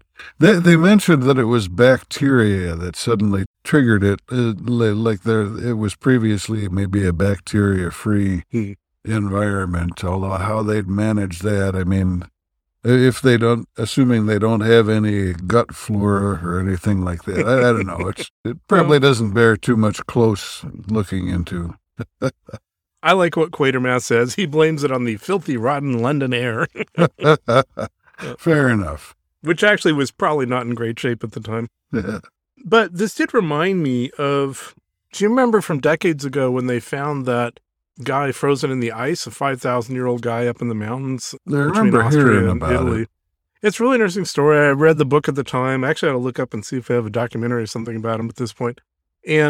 But this was a criticism of the local scientists, which was that people said, they didn't know what they were doing and they didn't properly preserve the body once they found it and everything. And of course, the scientists defended themselves and said they had. So I guess, what we're seeing here is realistic.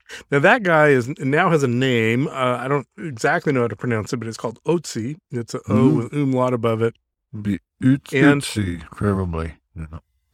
Yeah, and I just read that they found 19 genetic descendants of him. So he may have actually been, planted here by aliens in order to change the human race. Could be. You never know.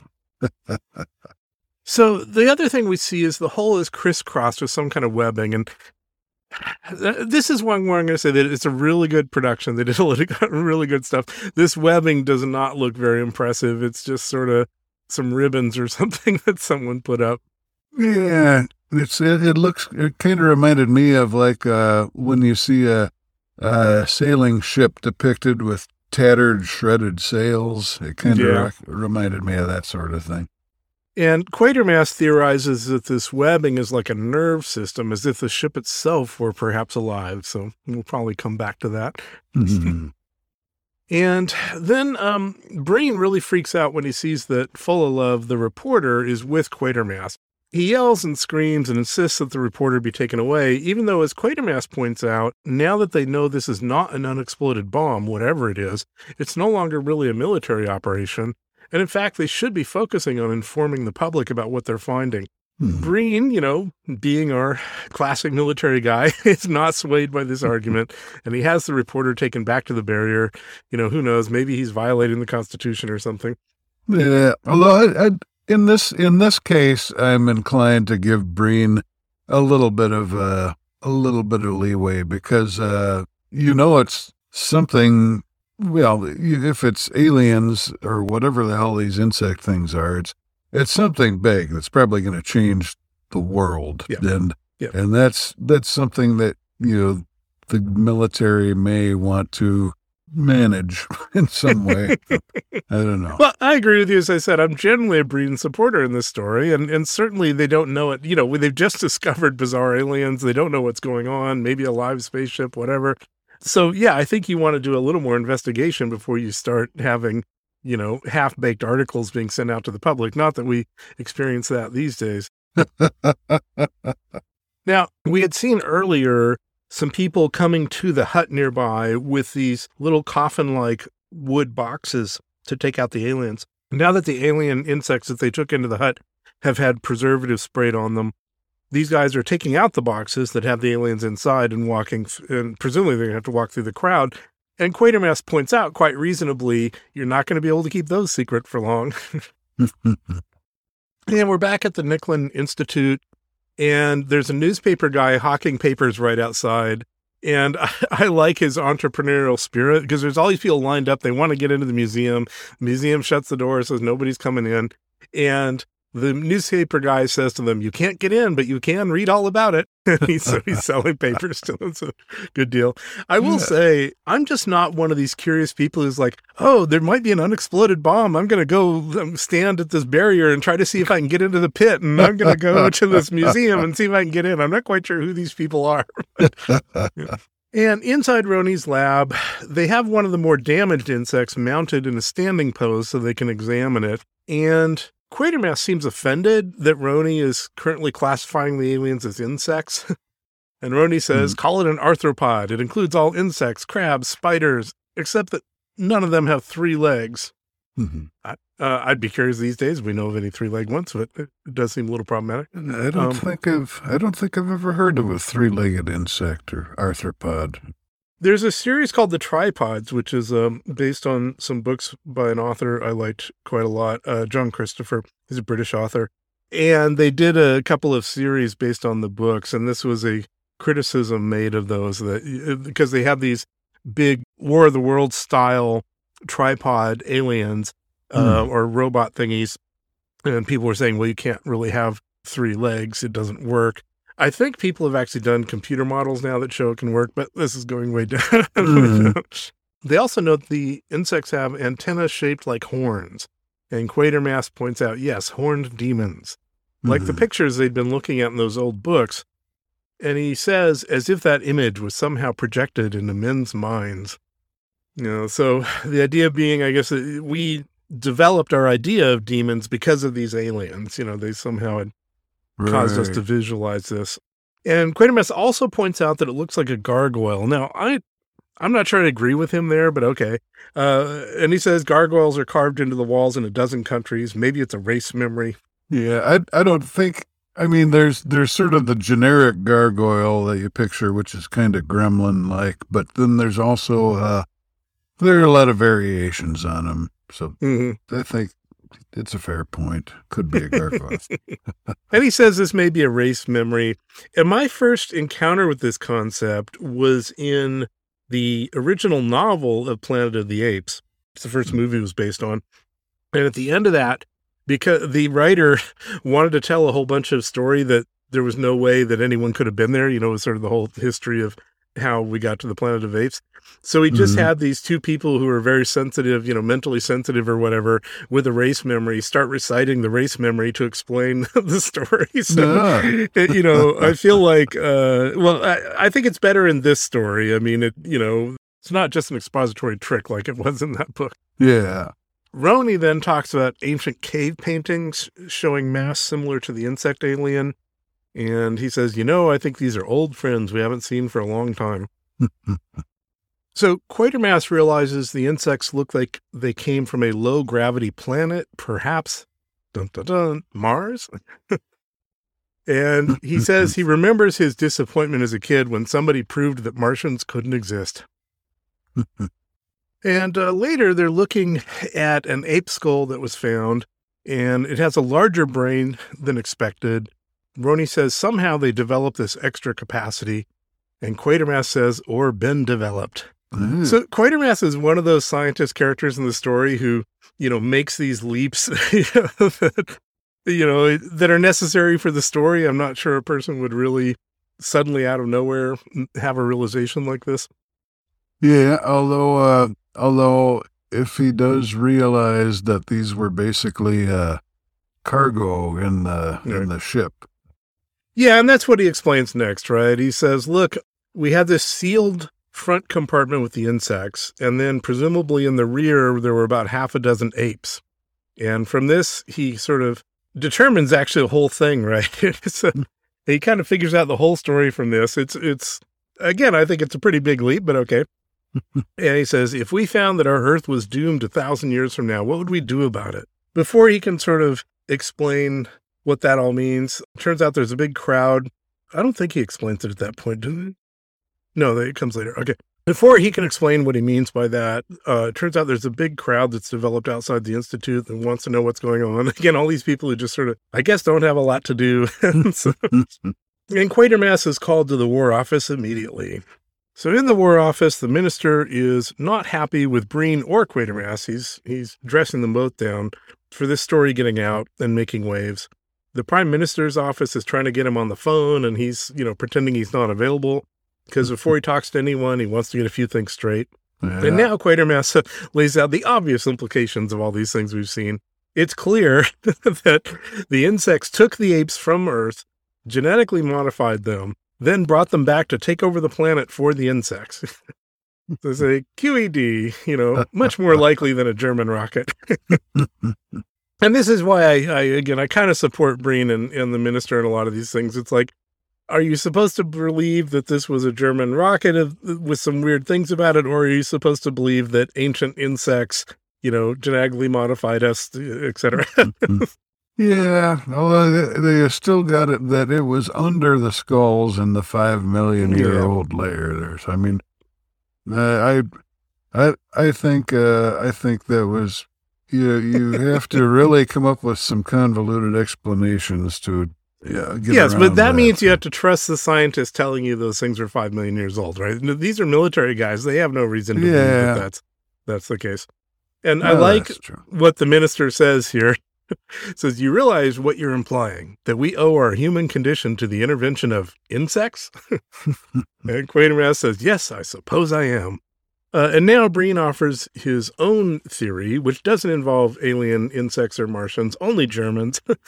They realized that they were losing the war, so in a last-ditch effort, they sent over an experimental V weapon to produce exactly the effect it has produced thanks to you, but it was a little late for their purpose.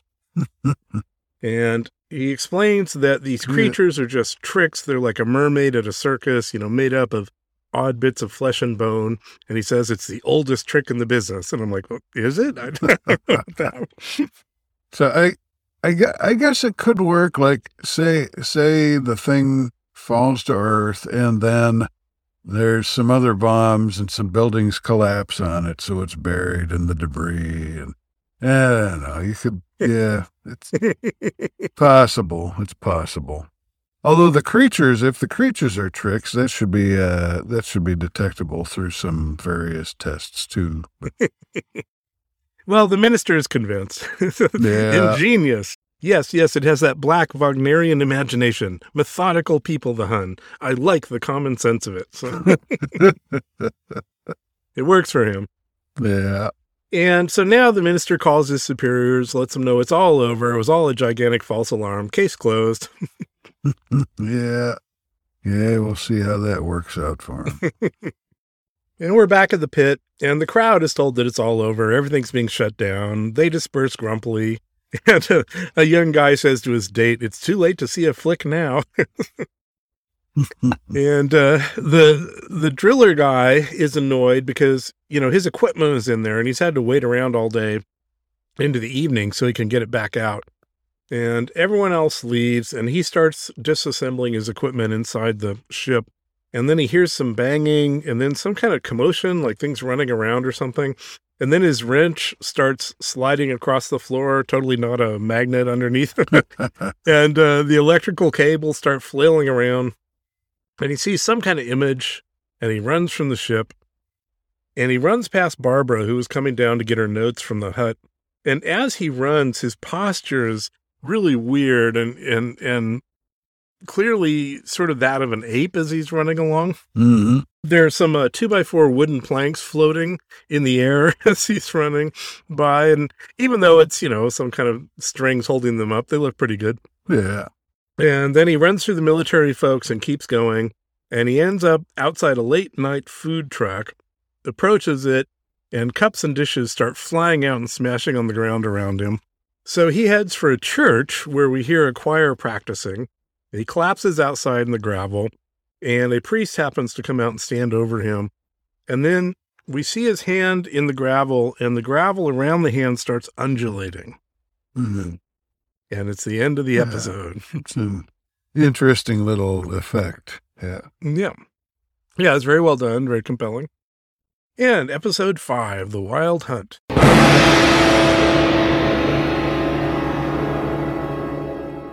I was not aware of this previously. It turns out the Wild Hunt is a thing. So looking at Wikipedia. Oh, Ron, shame on you. You never played The Witcher 3, did you?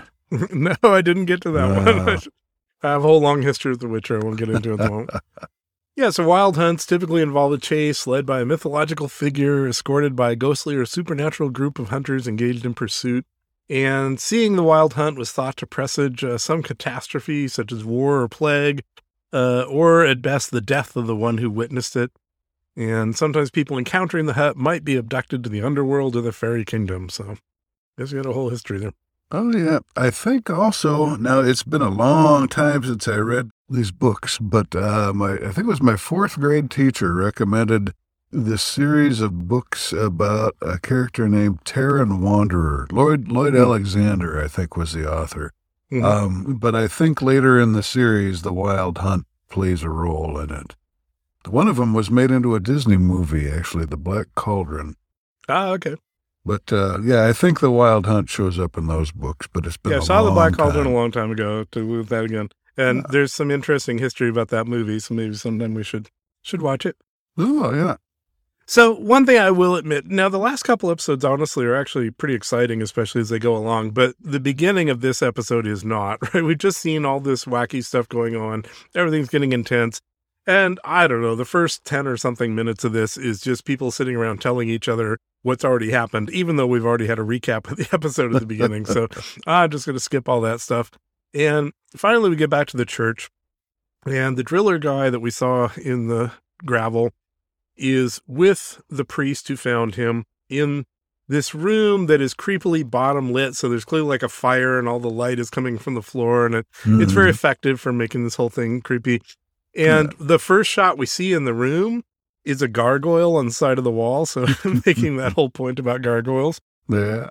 The priest gives him some tea, or maybe it's whiskey, we don't know, to drink. And then Quatermass and Barbara show up. And the priest tells them that the guy is named Sladden. It looked as if he was seeking sanctuary. And the priest is sure that he had been in contact with spiritual evil. Quatermass talks with Sladden about what happened. As he asks questions, Sladden freaks out. He starts ranting. They were coming alive. Hundreds and hundreds. I was one, jumping, leaping. And he's just getting so upset that he has to be restrained in his chair. And he mentions the sky, and Quatermass intuits something and says, "What color is it? Blue?" And he says, "No, dark purple." And that'll become important in a bit. But now, before we can find out more, there are weird sounds in the room. Clothes are rustling around. And then a couple of fireplace implements fly across the room. And the priest says, "You should have left him alone. He's not free of it yet." And Quatermass, again, intuiting what's going on here, he says, "Perhaps it was always in him. Perhaps it's a faculty that's dormant in all of us. An inheritance, if you like." And the priest and Quatermass debate. And Quatermass finally says, "I believe what he just told us was a vision on Mars 5 million years ago." So again, pretty good at intuiting things and I guess moving the story along. Yeah.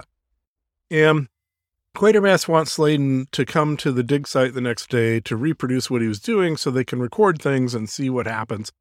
And the priest doesn't want him to do it, but Sladen is up for it. But he does ask the priest to come with him. Which is kind of nice, that the priest tried to do some good for him, and, just a little heartwarming. Well, and I think it's also to Sladen's credit that, he's terrified by this, and yet he's willing to try to help figure out what's going on by going back into this situation that did this to him. And we're back in the Nicklin Institute. The military has put out the word that this was all a German hoax. Nothing to worry about. The media is reporting it that way immediately. Not that we'd ever see the media do that. And meanwhile, Roney is working on getting his optical encephalograph working, that device that he had said could see what people were seeing. And he really talks it down. He last tried it 6 months ago. It didn't work yet. And he's made a couple of these comments. Again, it's, sign of the times, right, that one of our heroes would say this. Earlier, he referred to certain people on the planet as savages. And now he says, the original aim was to use it on primitive types, the trance conditions they fall into so easily. So now, I guess he's made some adjustments to it, and Full of Love, the reporter, is there. He's sitting in a chair. And Quatermass, again, questionable. He doesn't bother to get Full of Love's consent. He just plops this machine onto his head so they can test it out. And they turn it on. And they're able to look at a monitor and see what Full of Love is seeing, so it works. Now we are at the pit the next day, and Quatermass has the encephalograph hooked up to him. And I'll just note that even though he's the one using it now, he wasn't going to test it on himself yesterday. So make of that what you will. He tells Sladen to cut the generator to emulate what happened the night before. And Quatermass assumes that when the current is cut, the hole will react and they'll put out some kind of imagery that he'll be able to pick up, and then that this encephalograph thingy will pick that up.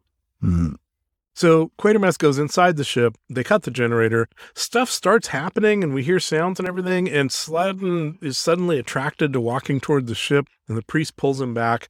But Quatermass isn't seeing anything special, and he feels like, okay, he's not the right person. And then it turns out Barbara is also walking toward the ship. She's attracted to it. She's in a trance-like state. So they put the device on her, and she sees intense things and tries to describe them, and she collapses. Fortunately, they have whatever she saw on tape.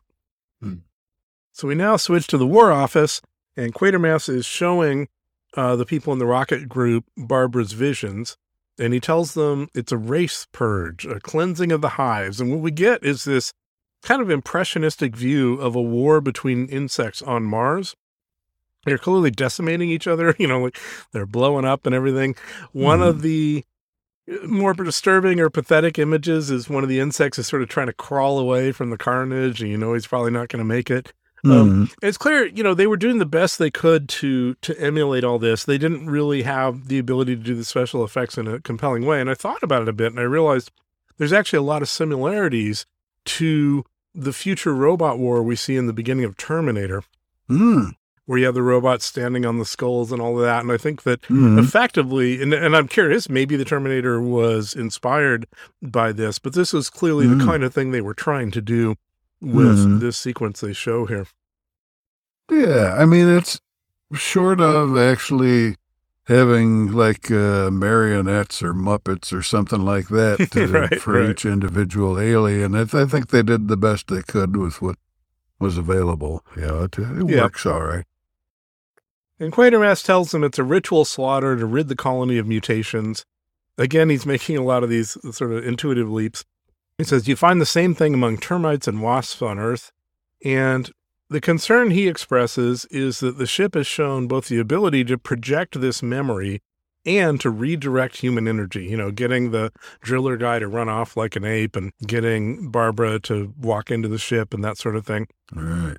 So he's worried about what this could imply. And the minister points out, and again, I'll say quite reasonably, that Roni's machine was originally designed to pick up hallucinations. So that's all this is. It's just a hallucination she had. It's her imagination, and she's a woman, and she's overwrought. And the minister tells Quatermass, I believe you were wrong in this matter, ridiculously wrong.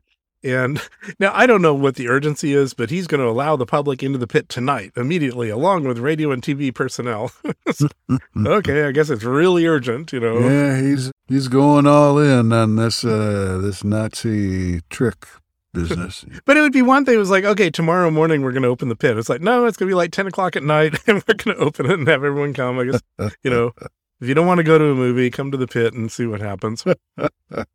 And so hordes of presumably bored people are at the pit waiting to be able to get in. And there's all sorts of press. And we see BBC trucks and BBC camera equipment. And I'm curious if this is the old trick done sometimes that when you have shots involving equipment, like the broadcast equipment, that you actually just show the equipment that you actually have there for the show. Oh, sure. And sometimes, just put in personnel who happen to be part of the crew.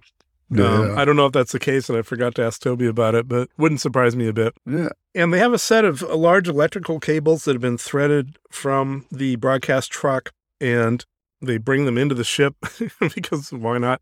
I guess they want to put lights in there or something. Yeah. And in the meantime, while this is going on, Breen is holding a press conference at a little table outside. And he says the Germans are cooperating and searching their records for what this might have been. I'm sure they're really busting their humps to get that information dug up. They're probably just sitting there laughing at us. They're laughing at the UK people, rather. Yeah. And most of the press is kind of eating it up, but Full of Love pushes his way in, and he's hostile to Breen. Says, how does he know that this is true? And he gets brushed off. And then there's a woman of the press, and I love this. She says, don't you agree that this propaganda hoax you've uncovered, that the Nazis had no idea of the true British spirit during the Blitz? I like her spirit anyway. That's Yeah. Yeah. Oddly, though, Breen doesn't jump on that. He's actually perplexed and doesn't know how to respond to it. And in the meantime, Quatermass rushes up with his own question. Is Colonel Breen an imbecile or a coward? I'm voting for imbecile. And as they argue, there's some kind of explosive sound from the ship, some electrical flashes. It turns out the cables fell inside and electrocuted one of the workers. And so they clear folks away, and they bring the people who are inside out, and, one of them is dead. And as they clear the folks away, we see that inside there's some kind of brain-like membrane that's pulsing. Presumably the brain of the ship, now powered by that electricity, and it's the end of the episode. Yeah, and I think it looked to me, and I may have just misinterpreted it because, I didn't watch it in super high resolution and all that, but it looked to me like that scene of whatever membrane was pulsing, it was in one of those roundels in the walls of the ship, the round, big round circle things. It was like one of those had this was glowing and lit up like that. Yeah, it's sort of hard to tell. And honestly, they never really explain what this is. We'll see it again, but you just have to make your own guesses about what it is. Yeah. I sort of guessed that it was like the ship, has been getting access to intermittent amounts of electricity, so it's probably been storing some of that, and that's probably waking up some dormant systems in the ship. But, it could be a lot of things. Yep. No, I think that's the implication. Yep.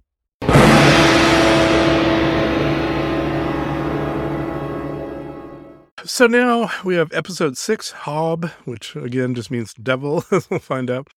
I should mention there's an old expression, playing hob, where it just means screwing things up. Like, the new regulations played hob with my plans for the new year, stuff like that. It's a cute little phrase. I think I'm going to try and start using it more. Yeah, I wasn't familiar with that one.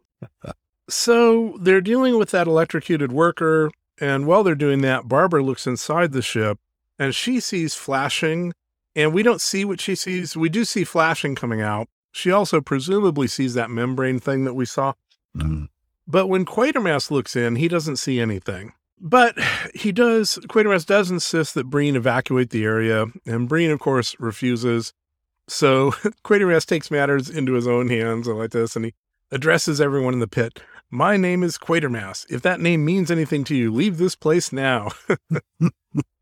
I should do that at work someday. My name, if that name means anything to you. And everybody will stay right at their desks. Well, they take him seriously, and people start clearing out. And Breen says, well, the official schedule is going to continue. It's like 10 o'clock at night. I'm not sure what all was on the official schedule, but okay. And Breen tells Quatermass, you're a tired man and need a long rest. So he's kind of making it clear that, he is now officially like taking over the rocket group. Yeah. Which was the plan all along. Oh, yeah.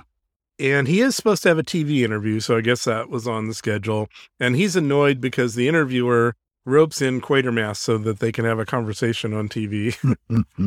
And while they're getting set up, another man goes over, and I've seen him before, but I don't recall exactly what his role was.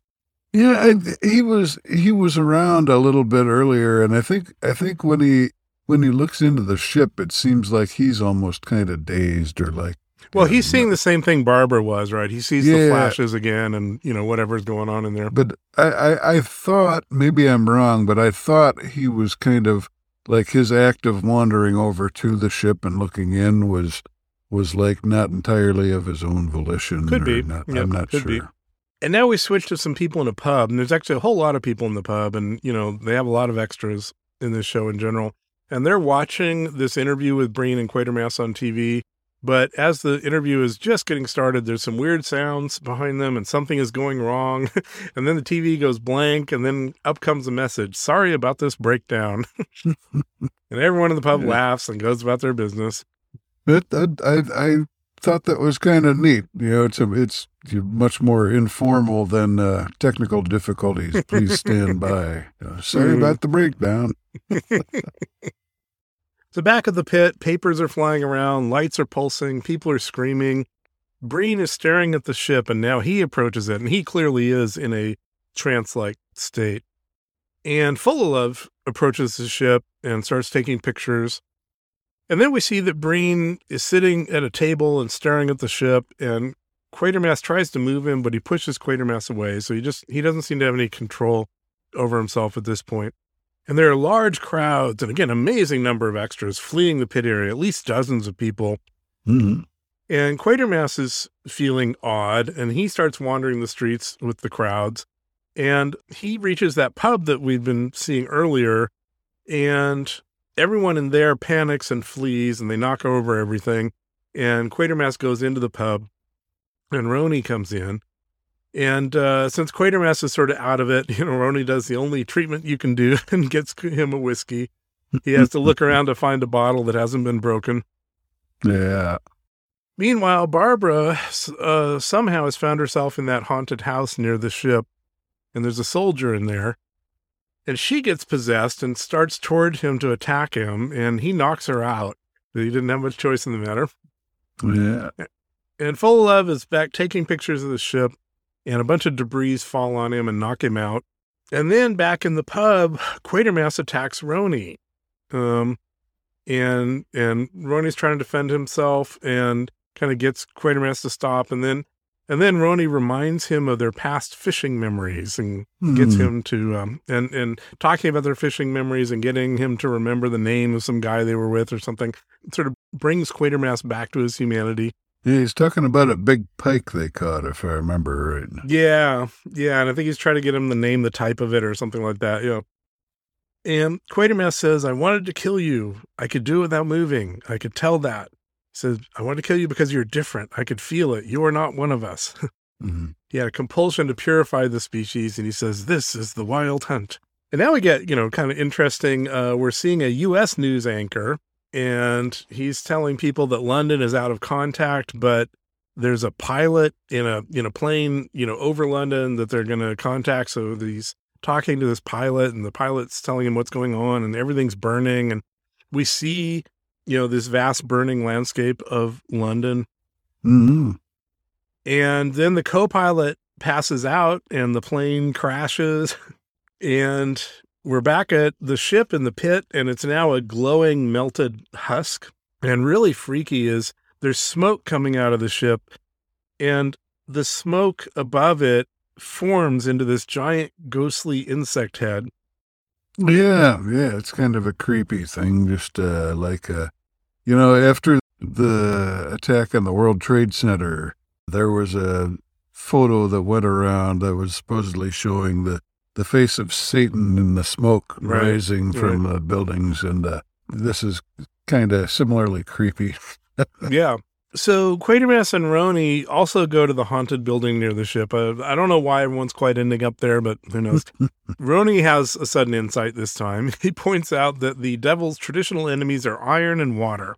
And so they have the soldier get this long chain with a grill attached. And Quatermass tries to take it to the ship, but he can't do it. But on his way, he encounters Breen, who's just sitting there. But now he's a mummified husk, and when Quatermass touches his shoulder, he just falls over. Yeah. I was hoping he was going to be a good guy, but didn't work out. So Quatermass fails, the mental things going on are too much for him. So Roni comes and picks up the chain and the grill and goes to the ship and throws it in, and he kills himself in the process, but he has the effect he wanted, and the ship is suddenly gone. The influence is gone. It's all over. Yep, that's whatever happens to the ship, the reaction that causes the ship to vanish. That Roni is caught up in that, so he's gone too. It almost looks like there's like some salt or, some debris left on the ground from all that. And so our final thing is Quatermass is in a TV studio doing a live talk, and he gives a speech about how war has been bred into us, but also about how some people are still Martians, but some people have evolved beyond it. That's why some people did not respond to what the ship was doing, and some people did. And, that we have to continue this process, and we also will probably find more of these ships. And I will have that speech be the thing we go out on at the end of the episode. This makes sense.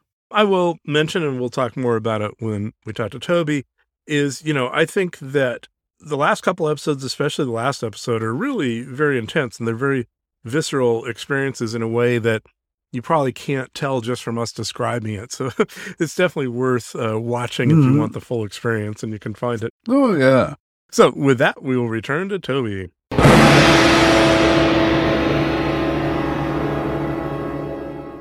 Well, Toby, when you're consumed by race memories of ancient Martian wars while watching the story, it's like no time has passed at all. So, Guy, especially since you're sort of newest to this, what's your reaction to this story? And also, so we're talking 6 episodes, 3.5 hours, I think, total. So it's kind of like a really long movie. Yeah. I really enjoyed it. I liked it quite a bit. I enjoyed the pacing of it. It's a slower pacing than we've been watching The Prisoner for the past couple months, and that's very condensed. And every episode is just packed full of stuff. And Quatermass in the Pit gives it more of a chance to sort of unwind and let you wonder what's going on. And it's I just enjoyed it overall. The cast was good. They had some surprisingly good effects in it. Like I loved the model that they created not the model, but the full-size thing they created for the spaceship, for the object. Yeah, I was quite pleased with it. I really liked it. I'm very happy about that. My feeling watching through it was the first few episodes, I'm like, okay, I understand, this is the first to do a lot of this, and it's kind of, okay. And then the last couple of episodes just kicked into gear. And with that last episode, I literally, after it was over, just had to get up and walk around because it was really intense and really stressful. Mm-hmm. You're actually effectively seeing the end of the world, or almost the end of the world. Mm-hmm. And it reminded me of, I told Guy about this. There was a movie from a decade or two ago called The Rapture. So, there's a religious concept that at some point this rapture will occur and all the good religious people will go up to heaven and everyone else will be left behind. And this movie kind of goes through this woman who seems sort of insane and is really intensely believing in the rapture. And she's a telemarketer and she keeps screwing up her job by spending all of her time talking to people about the rapture instead of what she's supposed to be selling them. And then at the end of the movie, they actually show you the rapture, and it's really intense and the world is coming to an end sort of thing. And that's what I felt like here. It's like, well, I wasn't expecting this. I'm expecting for a 1950s TV show for them to look out the window and say, boy, really bad stuff's happening out there. I'm not expecting for them to actually show it. Oh, yeah. It's a huge production. I mean, for the time, the amount of the size of the cast, the amount of extras, the amount of filming, because I mean, that none of the stuff, all the stuff that wasn't on film was live. So not only is it an amazing and big production, it's one that's done. They're doing it as you're watching it. Right. There's one shot that it sort of pans slowly across London at night, and looks like throughout the city there are fires burning all over the place, and it looked like it was archival footage of some actual disaster that had gone on there. Yeah, maybe. That's stock footage from the Blitz, and of course, I was wondering if that, and it's making that great parallel, of course, because it's about our propensity for war. But I think what's clever about it is it's not going war is bad or war is hell. It's going war is within us, and if we are to be civilized, we must and explaining that drive and explaining it sort of biologically, the insects cleansing the hive of mutations and difference, but also it explains it science fictionally. It's it's the Martian race doing what they do, and it's explaining it in terms of the society that it's playing to, and their recent memories of a war that was all about genetic perfection and and all. So I mean, it's hugely clever, I think. Oh yeah. One of the things I've noticed, watching through Doctor Who and things like this, is that it's so clear that the UK had this different experience with the war than we did in the US. I mean, obviously we were involved, and obviously World War II was a big deal to us. But you watch through Doctor Who, even, like in the Daleks, when they come across a little box, their first assumption is this might be a bomb. And here we have the whole idea this is an unexploded bomb. Well, in the US, that whole concept is not there. We've never been invaded. We've never had unexploded bombs laying around that you had to worry about. And it's just so clear that was part of the culture through that time period. Yes, well, and again, that's the 3 Quatermass serials. The first one is about we're sending stuff into space. What if one comes back with something? The second one is about Nigel Neal looking at loads of secret government buildings and going, we don't actually know what's going on in those. And the third one, Quatermass in the Pit, is people keep, there's all these building sites regenerating London.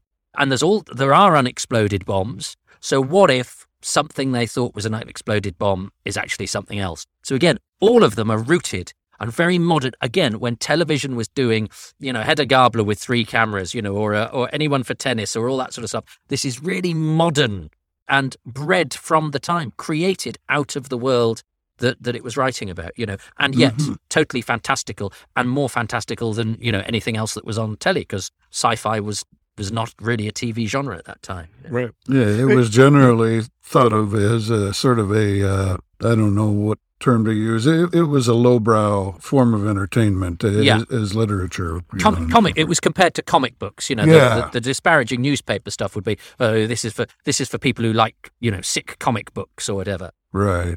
So I'm curious about the model of the spaceship. First of all, I mean, just production-wise, it did a great job with all that, right? And having this pit and seeing the dirt go down, and there must have been a lot of space they were dedicating to this thing because it's full-size spaceship. And I'm curious your thoughts or what you've uncovered about that, because what surprised me is for such a big production and all they put into it, they actually made the spaceship relatively simple. It would have been, I think, tempting to put all sorts of doodads on there or make it more alien, and it's pretty simple.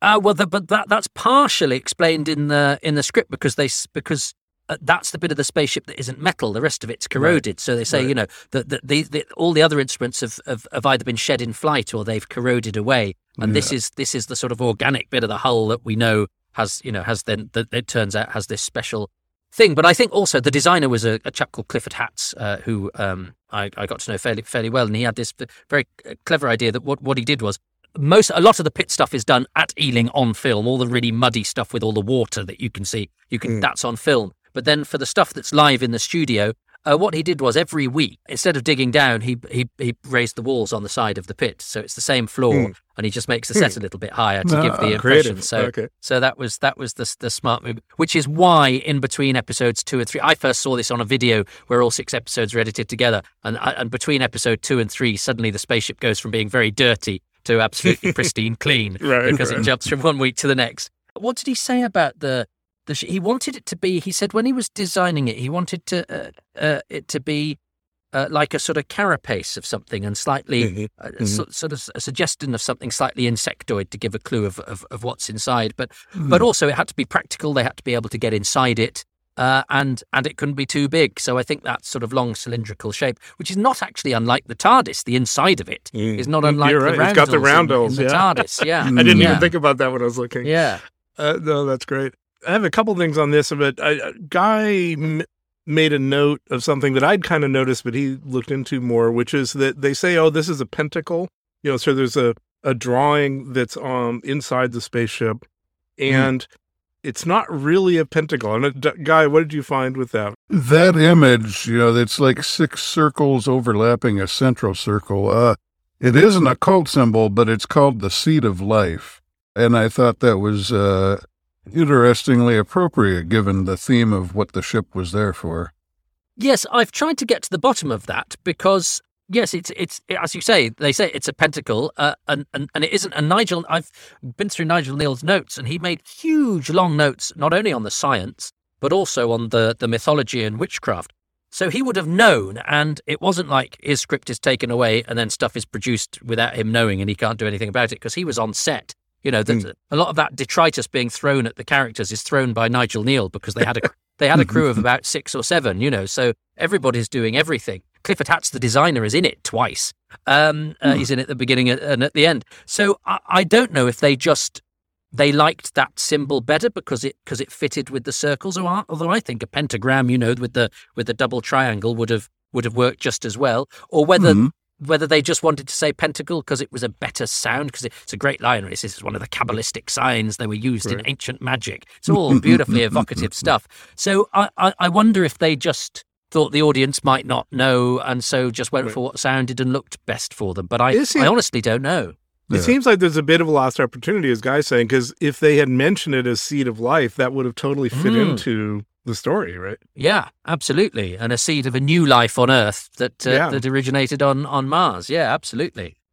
So one thing I was curious about was whether there was any reaction to the religious and science things here. So in effect, this is giving a science fiction explanation to the history of religion on Earth. And you have people like Mary Whitehouse. Now, maybe you can, again, explain to our listeners who Mary Whitehouse is. Did any of these people have an issue with this? No, that's interesting. I mean, Mary Whitehouse was a self-appointed moral guardian of the British sensibilities. She wasn't doing this in the 50s, but the type because they have. She was always going after Doctor Who. Time immemorial. She was always going after Doctor Who. I could see it in my mind's eye, she'd say, and didn't like sex and violence on television, but from a very Christian background as well. She cast herself as the sort of Christian housewife and mother of 2, sort of, that encapsulation of, what values are. But I think because it was so new that there were people who were appalled by the horror. But I think because it was that the horror and the sci-fi were so new that I think the subtext was not. They didn't get as far as the subtext in a way. This is the team that had. I think they'd shocked with 1984 as well. But again, it was more. It wasn't generally political objections that people had, although there are some.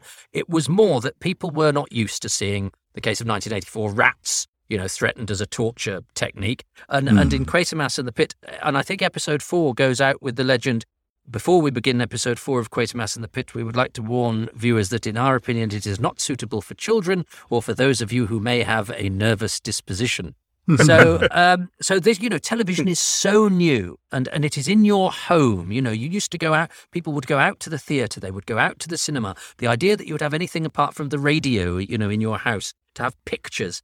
So this is a brave new world. And so for the time, even what we might see as some of the mild peril was pretty haunting. But that, the wild hunt in the final episode where London is essentially ethnically cleansed by hordes of mad people, I think it's alarming now. So I don't think there was enough. There was a churchman who wrote to the BBC religious affairs person about 1984, but again, it wasn't that it was particularly against God. I think it was just that, the violence was unholy and not the sort of thing the BBC should be doing. But people weren't delving into the subtext, although I can understand why you'd think that they might. But I think it was such a new medium that they didn't even get that far. Interesting. One thing I just found a little funny throughout, and this may just be the time period, not even a region thing or anything, but every time someone had some problem, either mental or physical, the answer was to immediately give them a whiskey. Yeah, it's great, isn't it? Even like the world is literally coming to an end and Quatermass is freaking out. What do? Go find a whiskey. Yeah. It's a very British way of dealing with things, If in doubt, have a drink, I'm not sure we'd have had an empire if we hadn't all been hammered. It's such a ridiculous idea. I think so, just that night went on a bit late and somebody said, should we try and take over the world? And everyone went, yeah! You don't do that sober. Overall, the themes, and we've touched on a lot of them, but what is, again, surprising to me compared to most science fiction, certainly the 50s, right? Where it's just like, okay, giant ants or whatever. And there's a thing to that, right? And there's a fear, like when we would have a giant ant movie, it's like, well, we're afraid of radiation and what it'll do to the world. But that would be about it. Okay, there are giant ants and they're now taking over. Here, we've got race memory, ancient aliens from Mars who took apes and genetically modified them and brought them back in order to create a new species that, it's like, this is really complicated stuff, especially when you can't videotape this and watch it again. It's extremely dense. I mean, an example of that is because it's live, the way that, they would film two actors in a set. They had three cameras. They'd have two actors and they'd have two cameras on the actors. And then the third camera would be lined up on the next set. But if the actors from scene 1 are in scene 2, you've got to give them time to get from set 1 to set 2. And there's an example of that in episode 1 where they just have a close-up of a radio, which is padding. But on that radio, the reports are about the nuclear conference being a stalemate, race riots in Birmingham. All of the stuff on the radio is the subtext of the piece. It is about nuclear energy. There's radiation there, but it's 5 million years old. It's radiation generated from ancient Mars. Mars is the god of war. And these creatures come down to Earth and experiment on us because their planet is dying and they want to carry on their way of life. And the only way they can do that, because they can't live here, is to impregnate us with their sensibilities. And they are insects and they do this cleansing of the hives, which, again, brilliantly, they tie in with the wild hunt, which is the phantom ride of witches or devils. So it's not only tied in with us and tied in with the insects, it's also tied in with the witchcraft and folklore, which gives it its horrific edge. That's what makes it more than just science fiction, because the devil and horned beasts, which are somehow scarier than laser beams and little green men. So that's where he gets the horror from and the black magic. But then, he claims the sci-fi by going, yeah, these are Martians. Martians is the biggest stereotype and the biggest hokey thing ever. But what he does is, the line is, the word is worn out before anything turned up to claim it. So it's like going, yes, that is where life began in this, but it's all ancient history now. So he's even going, yeah, I dare you to say this is hokey sci-fi because I'm claiming it and I'm acknowledging that, but I'm saying it's something much more deep and ancient. But then all of that he does ties in with the idea of what it is that makes us warlike, and sort of, as I say, not saying war is hell, saying war is an inevitability because of the way that we have been experimented upon, and if we are to call ourselves civilized, we have to put away those urges that lie within us. And I think that's a very powerful message, but a really cleverly wrought one within the script and within the production. Yeah, totally. There's also what feels to me like a very British trope. It was a little bit in the U.S., but I think much more in Britain at that time, which was that science fiction was shaped around the idea of something happens, let's go talk to the brilliant lone scientist to understand what happened, and then the story will revolve around that scientist. So Arthur Conan Doyle's Dr. Challenger, and all of those stories is a great example of that. And I feel like this kind of then evolved into the Doctor because, that's sort of the starting point. Yes, and he's a maverick in his own way. He's not sort of, Andre Morell is much more closer to Doctor Who in terms of his performance. Is quite debonair and he wears a bow tie. The previous two Quatermasses, because on television, Quatermass was never played by the same person twice, because the originator of the part, Reginald Tate, died between Quatermass Experiment and Quatermass 2 just before they started production on Quatermass 2. So then they shopped around for an actor and everyone was either booked up or on holiday, and they got a decent actor, John Robinson, but nobody was especially happy, not even Robinson, with him doing it. And then Andre Morell, who'd been their first choice in the first place, but had been reluctant, I think, to do sci-fi, but was a close collaborator to those guys. But Quatermass in the first one, he sends up the rocket without telling the Ministry. So he's a bit of a maverick. And the Ministry have to come down and he has to explain to them how rockets work, which is very useful for the people at home. And then in Quatermass 2, his own stuff, his own plans to build a colony on the moon has been turned against him because actually the government's been overtaken by aliens and they're using his designs to house themselves here. It's wonderfully paranoid, Quatermass 2. So he's quite unhappy, and there's a suggestion there in one of the scenes that his wife is dead, and he's terribly sad, partially because I think John Robinson was quite sad. And then Morell, at the beginning of this, we find him being pushed out of his own creation, the Rocket Group, and the Rocket Group is being taken over by the military, by Colonel Breen, and they're setting up essentially Ronald Reagan's Star Wars project, 30 years early. And that is, again, a subtext to what the Martians try to do. They try to take, what the nice things that we're doing and use them as for warlike means. And that's exactly what the British government, Nigel Kneale hated bureaucracy. So that's why the minister is such an oaf. And that's why Colonel Breen, the military figure, is this embodiment of sort of cold, clinical, and it's no wonder that he is the one that is most prone to the Martian influence, whereas Roni, who's the intuitive scientist who likes digging around in the dirt and is also, Jewish, is the one who is different, who is the one who is immune to the Martian inheritance, and therefore is the one targeted for the destruction because, as Quatermass says to him, because you're different, you weren't one of us, you had to be destroyed. So, they're tackling some big things here. Yes, so Quatermass is a kind of outsider, and he's also quite sad. But yes, the maverick scientist, I think that is a very British thing. And you look at the portrayal of class in these things, and, all the working class people all talk like this, don't they? And they're a bit thick, and they, yes, and they all call, they all doff their cap a bit to the scientist, and they're all a bit gossipy, aren't they? And that kind of dates it as much as anything. But that's in Orwell as well. The working class characters are sort of slightly arch, stupid, gossipy types. But he still gives us nice characters. I think the character of Sladen, the drill operator, is one of the best characters and wonderfully played by Richard Shaw, who's in Doctor Who. He's in the Space Museum and Frontier in Space and Underworld, and gives a superb performance. And that character was nearly called Paddy O'Flynn, and I think would have been a comedy Irishman. And thank God they decided to go with Richard Shaw instead, who'd worked with Rudolph Cartier before, and I think gives a superb performance. Okay, you'll be seeing some of that in the near future.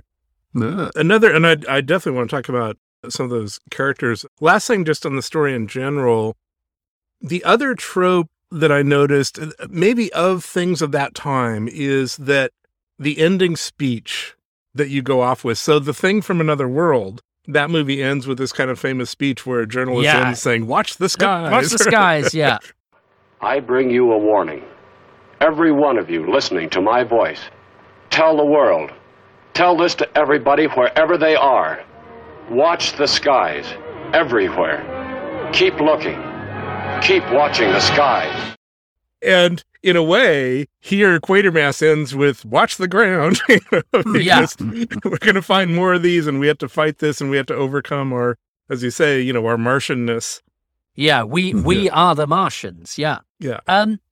Interestingly, though, the film doesn't. I like that speech because I think Morell does it very well, and it's a nice sort of. When you've done all 6 episodes, it's a nice kind of rouse. And notice Quatermass does it on the telly because Neil is very aware. Much of it, there's a scene in the pub where, everything goes wrong because they're watching it on the telly and they put a caption up saying, something has gone wrong with you. Well, that actually happened in the last episode of the Quatermass experiment. Something went wrong in the studio and they had to pause and put a breakup down announcement just as the monster was taking over Westminster Abbey. So sort of fiction and reality are sort of conjoined. So Neil is sort of giving a nod to that, but he's very aware. Look at Aliens of London, the Doctor Who story, and a lot of sci-fi that is told, where people are watching it on the telly or it's being done by reporters.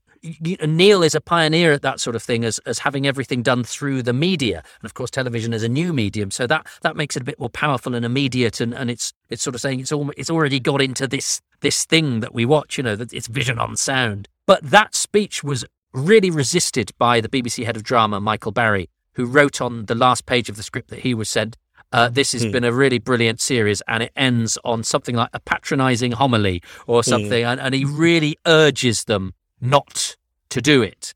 And they do. And I understand why people might think it's a little bit full on. And, in case you've missed it, here's what this was about. But I don't mind it, but I can understand people might find it a bit on the nose. What do you think, guys? Was it good or bad? Would you leave it in? Oh, it was good. It was like a little synopsis of everything that came before. And, what immediately precedes it is there's a lot of action and intense stuff going on, and Roni, of course, gives the ultimate sacrifice. And, after that, it probably is not a bad idea to have sort of more of a calm, reflective summary of what we've learned, I had no objection. I also love that, the end, of course, is him just walking off set. It's a very dramatic sort of, he said what he has to say and then he's going to walk off set. Yeah. So we talked a lot about Andre Morell as Quatermass. Roni, how do you say it? How do you say this first? It's Cecilinder, short for Cecil. Cecilinder, okay. Although in the UK they called him Sec, but he pronounced it Cecilinder. Huh. He really impressed me right from the beginning. Like, he was just so committed to this. He wasn't winking. He wasn't embarrassed by the material. I mean, sometimes you can tell, right, when the actor's like, well, this is my job. I guess I got to do this stupid science fiction story.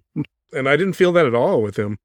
I also think in that, there's a lot of British theatre and film actors in there, and in that sort of, and it has the sort of slightly staid, proper diction that might be off-putting to a modern audience. And I think Linda, because he's from a Canadian tradition and has a sort of life and a vitality about him and a naturalism, that I think really helps to make it a bit more modern and to make his character a bit more sort of electrifying, and because he's the hope for the future, as it were. And I think he's great. He's Felix Leiter in Goldfinger. Yeah.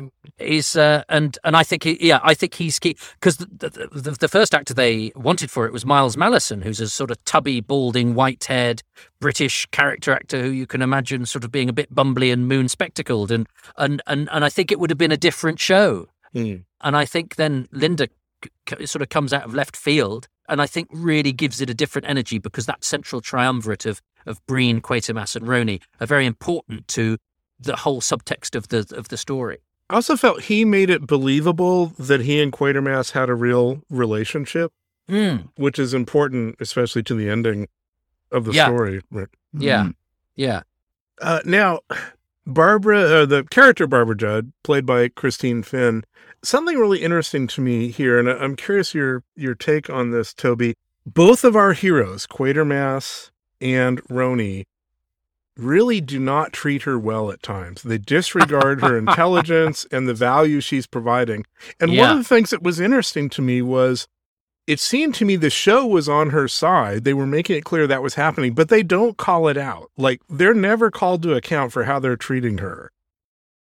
Because I think that was of the time. I mean, I think just having a sort of strong female character in it is probably it looks a bit dated now because yes, she's dismissed and there's only one female character who's really about much.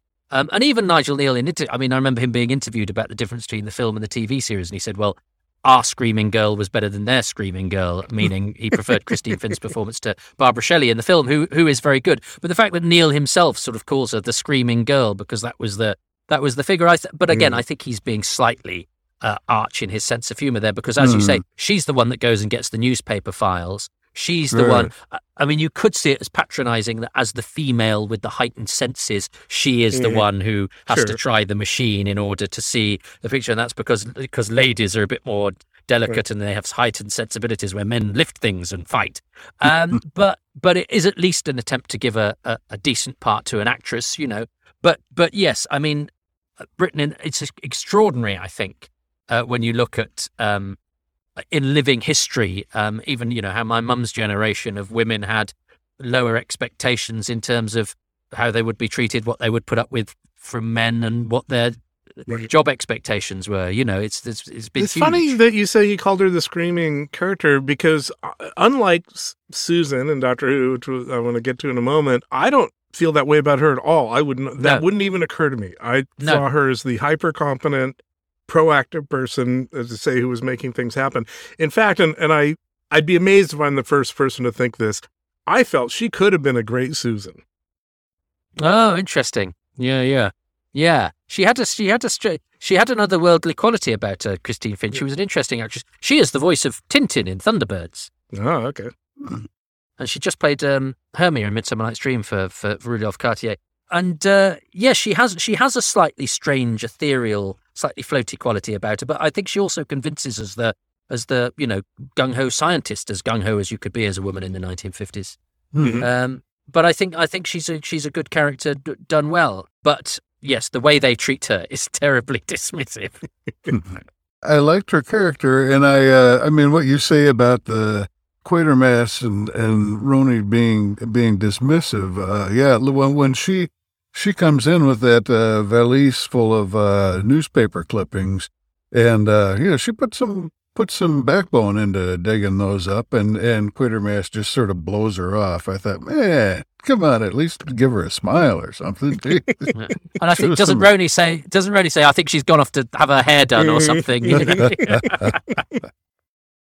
So we have Breen, played by Anthony Bushell, and I'm curious, especially because you're an actor, Toby, so I'm really curious your take on this. He's playing this such classic role, right? All these movies have either the military or the corporate person who's, you know, insisting on doing exactly the wrong thing and misinterpreting everything. As an actor, how does that feel, having this thing like, okay, I need to provide this, but, you know, obviously it's not how any normal person would act. I don't know. Well, we say that, but interestingly, Bushell's performance, I think, probably looks the most phony to modern eyes, especially when he's sort of taken over, because I don't think anyone's quite worked out how to act being taken over by aliens, and he gets a bit sort of histrionic, and I think he was an interesting actor. He's very good in the film A Night to Remember, the Titanic film, where he plays the captain of the Carpathia. He's got a wonderful. He's very tall and he's very dignified, and he was a close associate of Laurence Olivier, and Laurence Olivier used to say, "Oh, Tony Bushell, look at those eyes blazing with insincerity." But he became a producer and a director, and I think he's very good at the Colonel Blimp type figure, which was a big figure in drama at that time. And interesting, looking at the contemporary reports, his performance is the one that the critics and the public sort of identify with the most. Everybody loves Anthony Bushell's turn as the Colonel, because I think Cieslinder is perhaps a little modern. And perhaps it's a performance slightly ahead of its time. And I think people have got the measure of Morel because he was such a well-established face on television at this point. He was one of the first really established television actors. But I think it's a type that is so embedded in the 1950s, where the military still, you know, you still had a war office. It's not the Ministry of Defence, note, it's the war office. And those sort of blimpy colonel figures were very recognisable types. And so I think Bushell is doing exactly what is required of him. I think we're just slightly one step removed from it now. But he has a lovely, cold, glassy quality. You say it's a 50s thing. for one of our future episodes, I was watching the 1976 King Kong. Exact same character. Charles Grodin plays the exact same character. Aliens. Paul Reiser plays the exact same character. Like that character, I think, is just a staple. Like somebody needs to be there to screw things up. Oh, I see. Yeah. Well, in terms of what he represents rather than the type, because yes, Paul Reiser is a duplicitous, scheming business oik, isn't he? So yeah, in terms of the sort of character type, as it were, Bushell is the cold military man. In terms of the sort of plot character type, yes, he's the spanner in the works.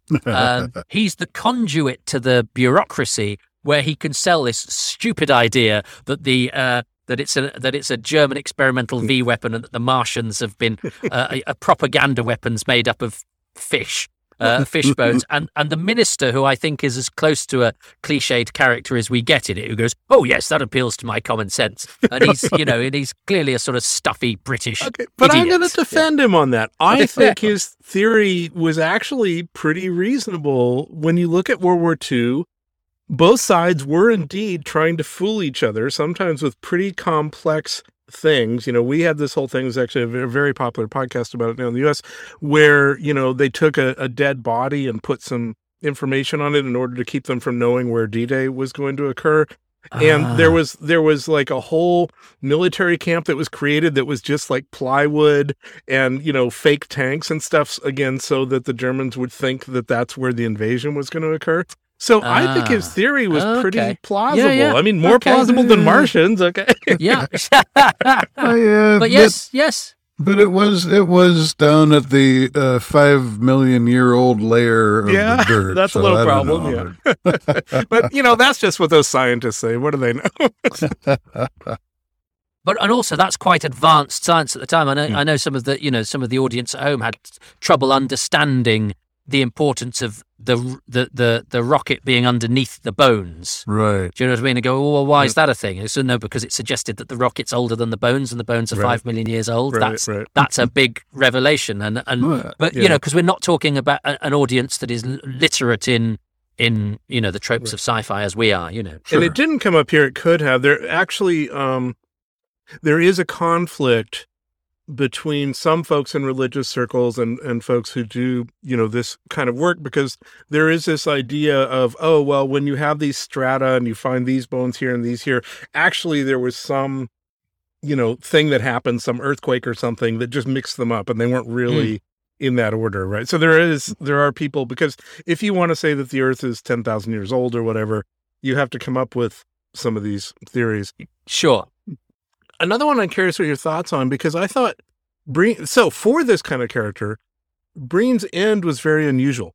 Normally, either they're going to go all out and be in some fight with the good guys or whatever, before they get killed, or they're going to have a heroic turn where they realize they were wrong all along and they sacrifice themselves. So he could have been the Roni character, right, going and sacrificing himself to end it. But no, off screen, he dies. And then we just see him in this sort of caked, mummified thing, and he falls over. That's a really unusual ending for that kind of character. It's a nice metaphor, though, isn't it? Because he's fossilized. He will neither flux nor wither nor change his state. The intransigent military man, the closed military mind, which is what Neil was sort of having a go at.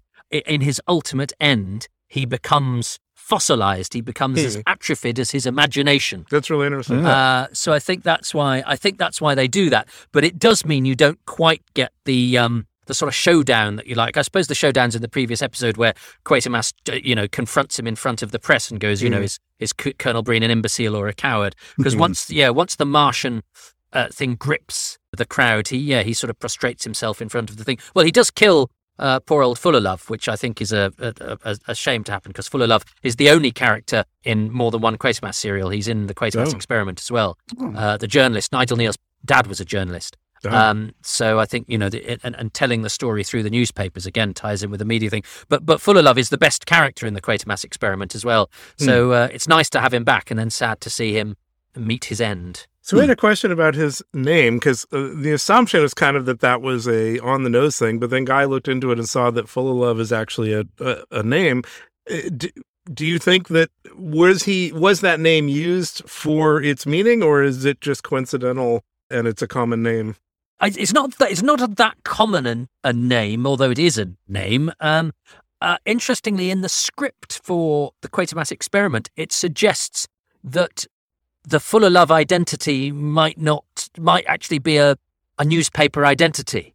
And so that he, that a bit like James Bond, the Fuller Love is this Sure. James Fuller Love is this figure, and whether that's the guy or not, and he is played by a different actor in the Quatermass experiment. He's played by Paul Whitson-Jones, but who they did try to get for Pitt, but he was unavailable. So I mean, Neil was quite deliberate with his names. Quatermass was chosen from the phone book, but a lot of the names, like the Baldhoon site and various others, are Manx names from the Isle of Man, where he's from, because of that had a lot of folklore and odd sounding names. But I don't know exactly where he got the name Fuller Love from, so I don't know. Okay. I will say I was curious about Quatermass because that's such a brilliant name. I mean, you just couldn't pick a better name. They wanted an avant-garde, they wanted a sort of stylish name, and there's loads of letters that Neil had from people saying, "I'm a Quatermass, where did you get the name from?" And he and he thought Q would be a good place to start. In the original breakdown for the Quatermass experiment, he's called Professor Charlton, but then he's not the main character either. But you'll have to buy the book, which is coming out next year. But they thought, well, let's look at Q to see what names are under Q, because that might be quite a noticeable name. And they flicked through, and as Neil observed in the 70s, he said there were quite a lot of Quatermasses in the London telephone directory then, and he says they're all gone now. There are still a few Quatermasses about. A friend of mine, in fact, dated a girl called Quatermass, but there aren't quite so many now. But he thought quite a lot about his names. Colonel Breen was going to be Colonel Ring. Captain Potter was called Captain Archer right up until just before shooting. He's still Captain Archer in the shooting script, but then they have to do a thing where they have to run it by the military, and there was already a Captain Archer in the bomb disposal world, so he had to become Captain Potter. Yeah, the names, he thought quite long and hard about his names. So we already referenced him a bit. There's the driller guy, so it's Richard Sladden, is that right? Sladden is the character, and he's played by Richard Shaw. Oh, okay. Yeah. I thought that was really interesting because he starts out as a total minor side character who you think is just going to be gone after that episode, and he becomes rather a major character, and he has to do a lot. And I was really impressed. He has to do a lot, and he has to do a lot of what I would call science fiction acting, which, again, I'm not sure there was really a template for, as Anthony Bushell shows. And I think the scenes where he's stricken, and it's the scenes everybody remembers. One of the reasons I think Quatermass is amazing is that when I was watching Quatermass in the Pit on VHS, my mum walked into the room, and she walked in just at the bit where Sladden has left the dig, and he's sort of stumbling about with this curious gait that he has, that it turns out is because he thinks he's a Martian. And he collapses, and my mum said, "Oh my God, I remember this. This is where the gravel starts to move." And I thought, oh, she's remembering Doomwatch or something. Do you know what I mean? And literally, as she said that, he hits the deck and the gravel starts to move, and that's the end of episode 4. And the fact that my mum, who's not into science fiction by any stretch of the imagination, remembered that from when she was younger, really impressed me. And it is a moment that a lot of people remember. And then he has the bit in the church where he has to be struck by a vision of ancient Mars, and he sees through the eyes of the Martians, and he sees what's going on in the dark purple sky. And I think he does that so well. It's such a realistic, naturalistic performance of quite highfalutin sci-fi concepts, and he keeps it absolutely real, and he keeps it very intense. And also there's a pathos running through him because he is a stricken man, and as you say, he's gone from being a sort of comedy character going, "This is a secret job," and Colonel Breen's got that great line, "I'm glad you don't talk about it," and becomes the sort of moral centre in a way, and has that lovely relationship that he has with the vicar when they say, "We want to repeat this experiment," and he asks the vicar to come with him to look after him. And I think it's a really sweet job. And I think and Shaw quite often pops up in movies with like 2 lines. And he was very much a dependable supporting actor, often uncredited in films, all films, Dirty Dozen, Night to Remember, all sorts. He crops up and he has a face that's he plays a lot of German soldiers in stuff. But I think, and he pops up as a character actor in British TV, usually playing sort of cheery workman types or bank robbers. He's but a very serviceable, dependable, thick-set character actor. But I think the highlight of his career, and he's absolutely brilliant in it, is Quatermass, and I was so impressed with his performance. He was the first actor I ever wrote to, and he was kind enough to write back to me, and that is responsible for the awful creature you see before you now. So it's all down to the Richard Shaw inheritance, if you like. Wow. So I have another actor question about that, though. I mean, what's it like when you're not going to be one of the marquee actors? And you have to come in and do maybe more than anyone else, right? Hit different notes, present different things. Like, you're going to have to act your heart out. And you're not going to be one of the people that people are writing about or that's going to be listed as an actor in the show. I mean, when I went to Wikipedia, his name is not in the list. Yes, well, but interestingly, on one of the episodes, is it 4 or 5, he suddenly goes higher in the cast list. They give him billing before Fuller Love in episode 4 or 5, I think. So I think that's a bit of special. He did get mentioned in a couple of the newspapers, but as you say, he's, I think if you were to do it now, if I was to write the Wikipedia page, I would consider him one of the stars. Also, he had the added, which I didn't know at the time, and he didn't tell me either, but I discovered from a couple of the other actors, he had the added pressure that he was not an actor with theatre experience. Now, those actors were very, very rare, and one of the actors who played one of the policemen, told me that actually in actors who only had experience of television were slightly looked down upon by certain members of the profession. There was a real snobbery. There was a snobbery towards television, full stop. So, but it was much, much better paid. So actors, had to make a decision, really. Theatre was where it was at. I mean, for years after as well, but particularly then. But Shaw had only done film and television, and so was not, cut from the same professional cloth as some of the other performers. So there will have been a bit of pressure on him there as well. But he was a very cheery man. He was a very hard-working fellow who couldn't do enough for other people. And I think anything like that was a bit water off a duck's back. And he just got his head down and got on with it. And I think it shows in the finished result. I enjoyed his performance. And that gravel, that was well done, that effect. Do you know how they did it? No, I was trying to figure if it was maybe like a flexible rubber mat with some gravel like glued to it on top. Yeah, it's gravel on top of a mat and golf balls tied with string and pulled. Oh, that's as sophisticated as you get. And now, of course, we'd spend $100,000 on a CGI shot for that. And it is totally compelling, and you don't need all that tech, right? Totally compelling, yeah. And even, I mean, there's all this creepy stuff where, cups and plates are flying around again. And actually, I thought they did a really good job with the 2x4s, the pieces of wood floating around while he was running around. It's like, oh, that was pretty good. And Richard broke his toe. Something hit him during that sequence, and he broke his toe, but had to carry on. But a lot of that stuff being chucked it's literally Nigel Neal, the designer Clifford Hatts, and the visual effects guys Jack Kine and Bernard Wilkie, and I think Michael Hart, who was the assistant floor manager, because that's who they had. You mentioned earlier, and this is something I had noted, there was, especially coming from Doctor Who, where there's very little cast, right? So there was a surprising number of extras. I mean, just dozens and dozens of extras in different scenes. Did they just have the budget, or was taken serious? I mean, why could they have all that and Doctor Who couldn't? Let me put it that way. Because these were prestigious productions. Rudolph Cartier was a very demanding producer-director. Early on in television, I think a lot of early television plays have only got 5 or 6 people in a room. But Cartier pushed. By the time they get to episode 6 of the Quatermass Experiment, there's a memo saying you're going to have to pay your new actors as little as possible just to be able to afford them. So they try and cast episode 6 on the cheap.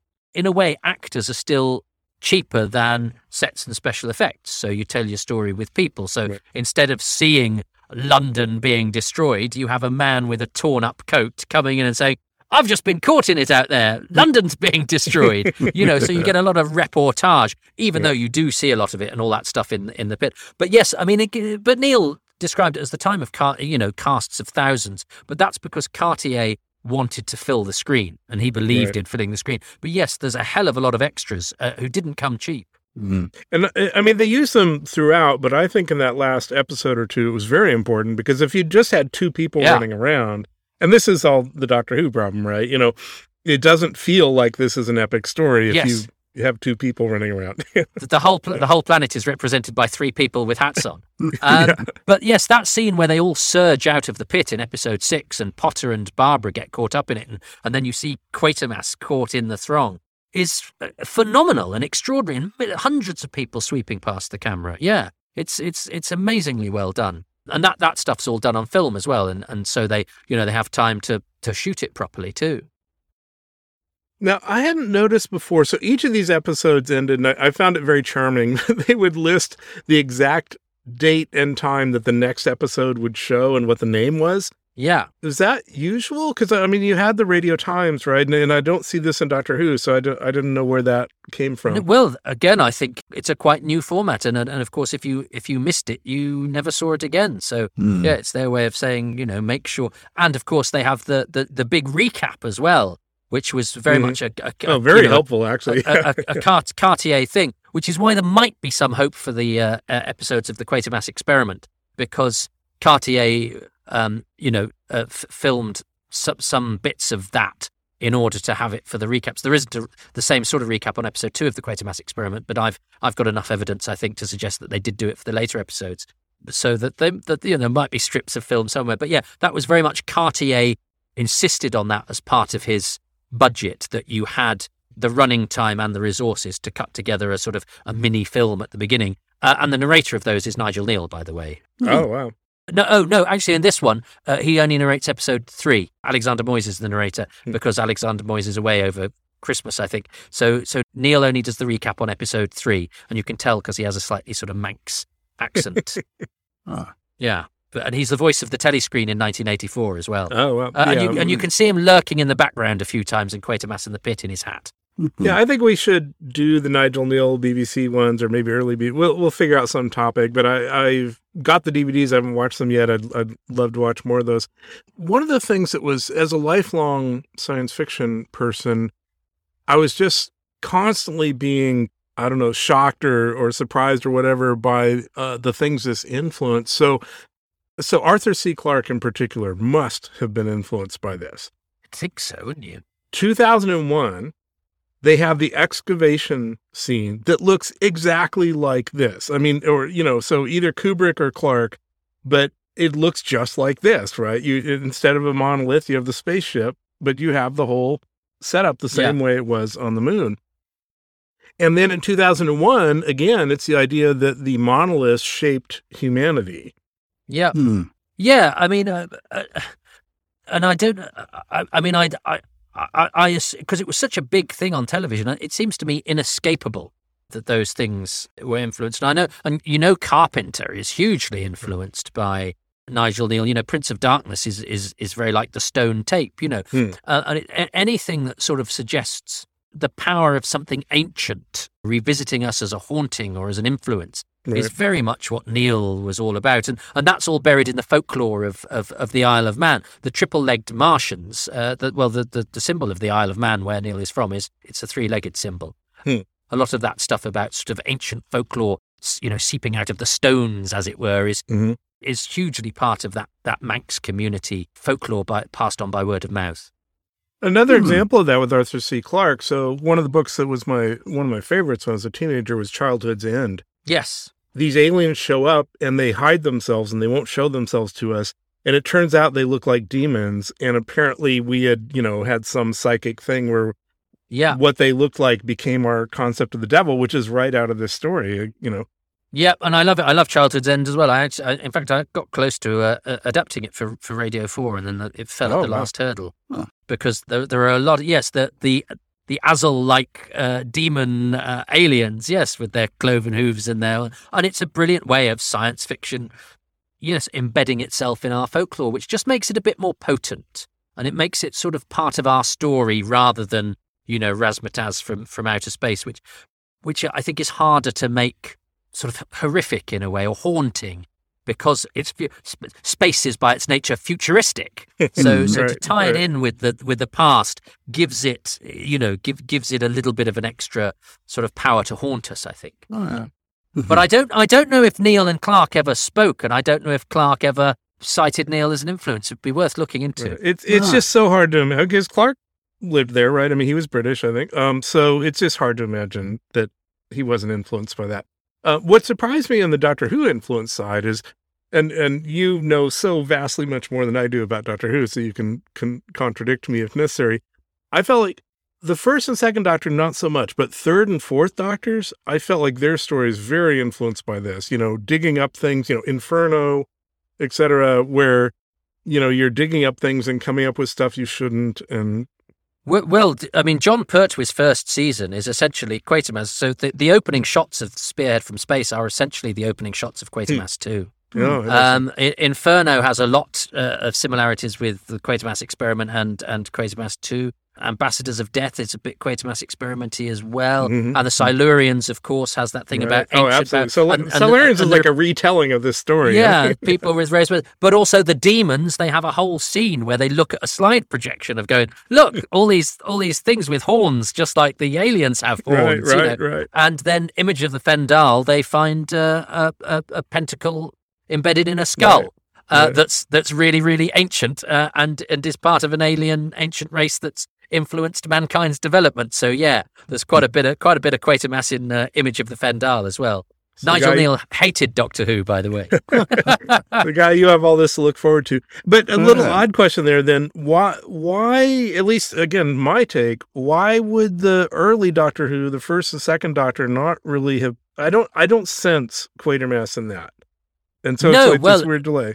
Well, it's partially because Doctor Who doesn't have a present-day story until The War Machines in 1966, which, with its big military presence, feels a bit Quatermassy.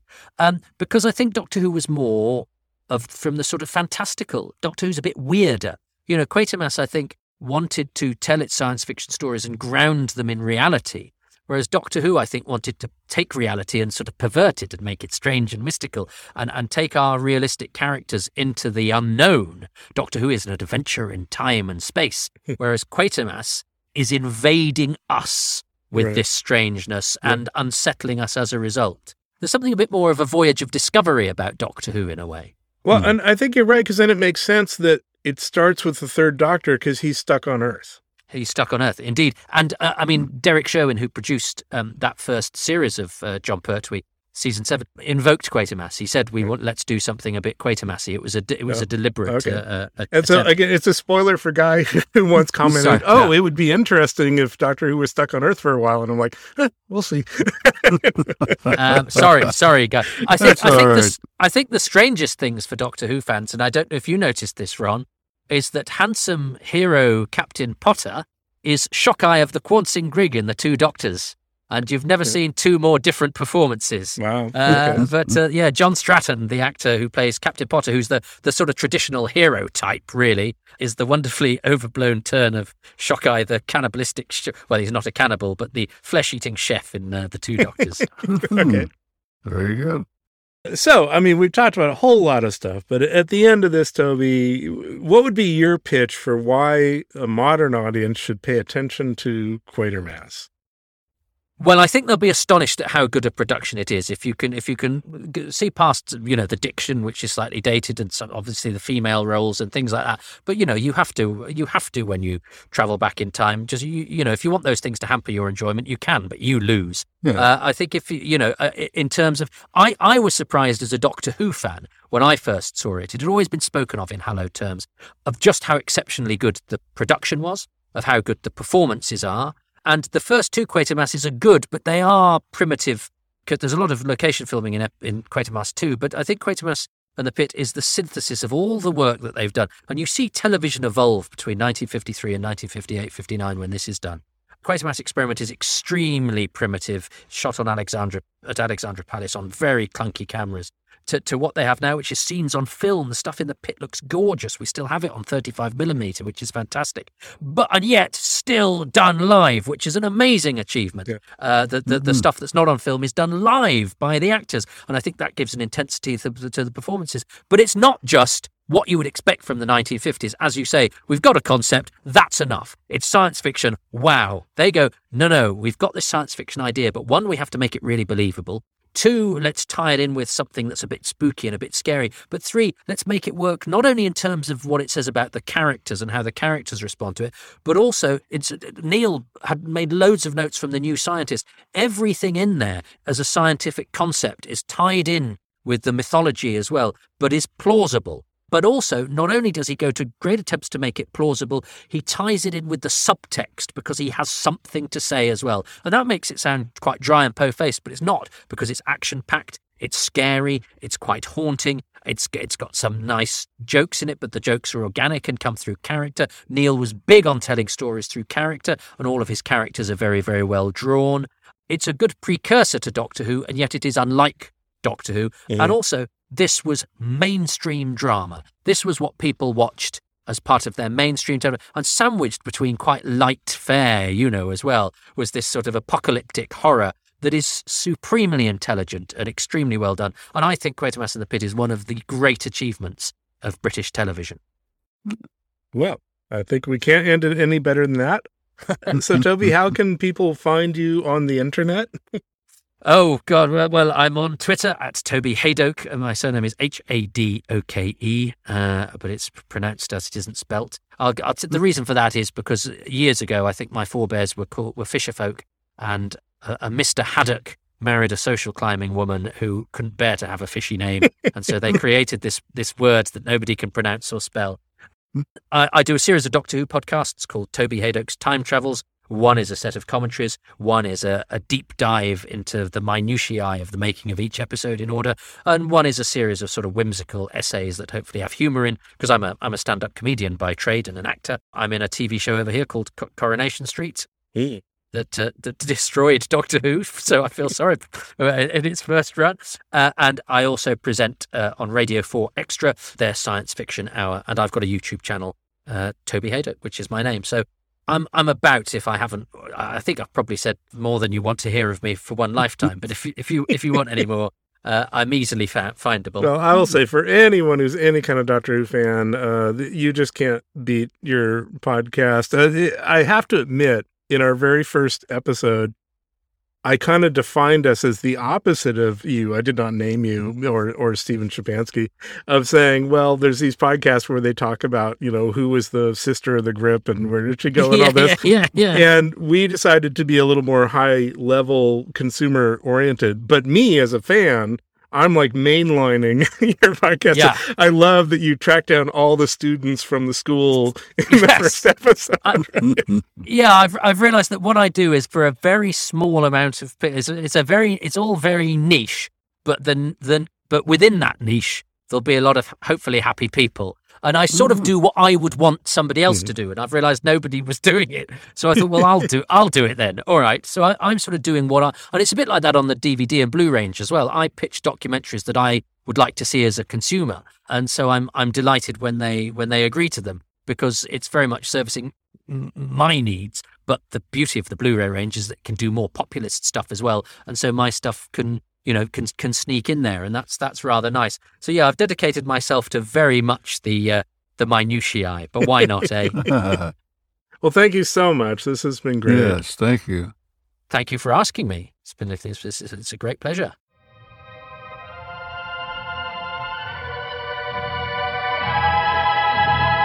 That is the full account.